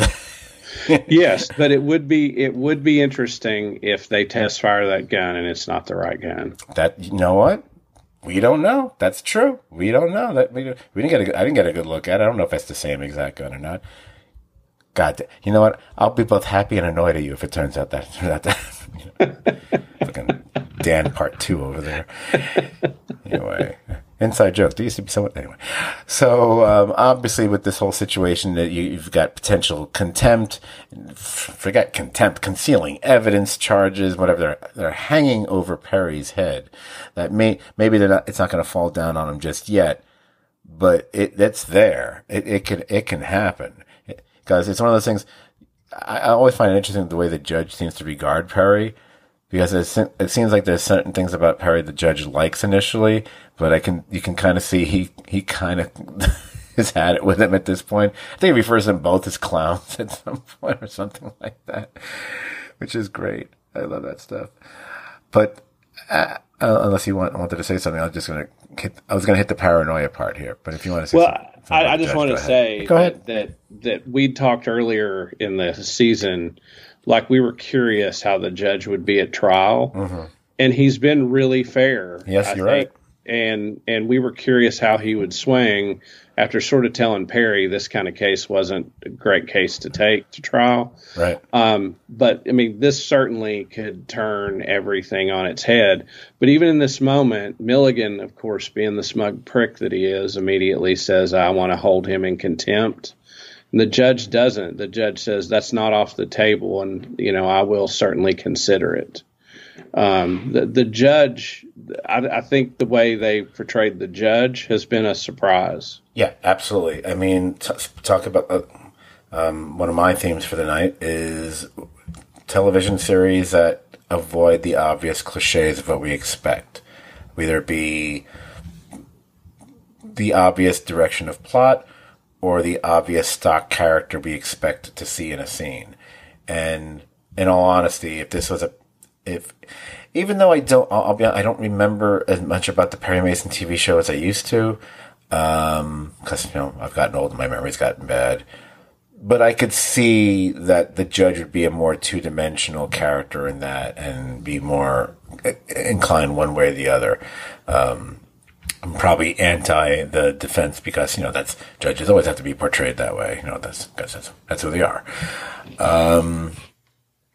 There's only a few things left. The big one is the paranoia scene where who told? Perry says things to both. Perry says things that are more than mildly accusatory to both Della and Drake. Neither one of them are very happy about that. But he's frantic at this point because someone has to have said something. And then when he goes in the other room, and I got to say, before I realized he's looking at a book where someone would have signed in or something, which I guess is what that book was, I thought he was going to make the connection and think it was Strickland. I was actually a little surprised that didn't occur to him. But instead, that's not who he thinks it is and who he goes to accuse. It's Ginny. And I was going, oh, this is not good. This is not good. No, this is where Milligan accomplished everything he wanted and more. Yes, absolutely. That not only did they find something to hurt the defense's case tremendously, he has totally thrown Perry off his game. Right, absolutely. And so what's remaining in the episode? It's what we alluded to before. We now have Paul staking out that same corner, and he sees what he believes to be the car. And he's preparing to go pursue the car, and right when he starts to do that, he sees that kid crossing the street in the Converse. And we know he should be going after the car, but instead he tries to go out. He gets out of the car. First of all, I don't know why he gets out of the car. He tries to go after the kid instead, which also doesn't work. Which basically screws that whole thing up. So now, still, there's nothing for him to be able to find the hophead in the flashy blue car or whatever. And the credits roll with seagulls this week. Yeah. The seagulls that, Holcomb was such a big fan of, as we heard earlier in the episode. Yeah, I mean, a lot of moving pieces, really good pushing the plot forward. And I liked that there was tit for tat with both a really good moment for the defense and then a potentially really crushing moment for the defense. And, the curious thing to me is what Paul did. It ended up in hurting Perkins and led to his entanglement with Perkins. Is when this all shakes down and he comes back to his wits. What I would like to see happen is him go after Milligan. Well, we've got 2 episodes to go. So the only thing that would work against something happening to Milligan by the end of the season is we've kind of played that tune before in the previous season of Perry Mason with those that are in charge of, and on the prosecutor side are not completely on the up and up. But, as they said, justice is an illusion and such. And But give us a Strickland and Paul team up. I'm for that. Yeah. Oh, absolutely. I mean, I assume there has to be some form of reconciliation between those two, and I think he'll probably do the opposite of what he did with on Milligan's behalf before, and he'll do something maybe on Perry's behalf. And I still think somehow Sean Astin's going to play another part in this because we haven't gotten back to him yet. All that produce, maybe that's he'll factor into that of having some ideas about that. Or maybe not. Who knows? Maybe he was having his competitors' produce oiled. Yeah, could be something like that. Could be. Makes a lot of sense. Alrighty then. So, you know what? Next week, we will see just how, first, we'll see how Succession moves forward. And we will also get what I believe should be the penultimate episode of Perry Mason this season. Because I said there were 2 episodes left. So... And, we all love penultimate episodes here. And if we can, we may attempt, oh God help us, to add a 3rd series into the mix. If we can keep that one relatively short, because premiering this Sunday after Succession, I'm assuming, we get the beginning, the start, the kickoff, whatever you want to call it, of the final season of Barry. It's a short show. We'll try to be likewise about it, but we've said stuff like that before, and it doesn't quite work out. I think we're going to go ahead and say we're going to talk long, and maybe then it'll be short. That's right. You're right. We should do that.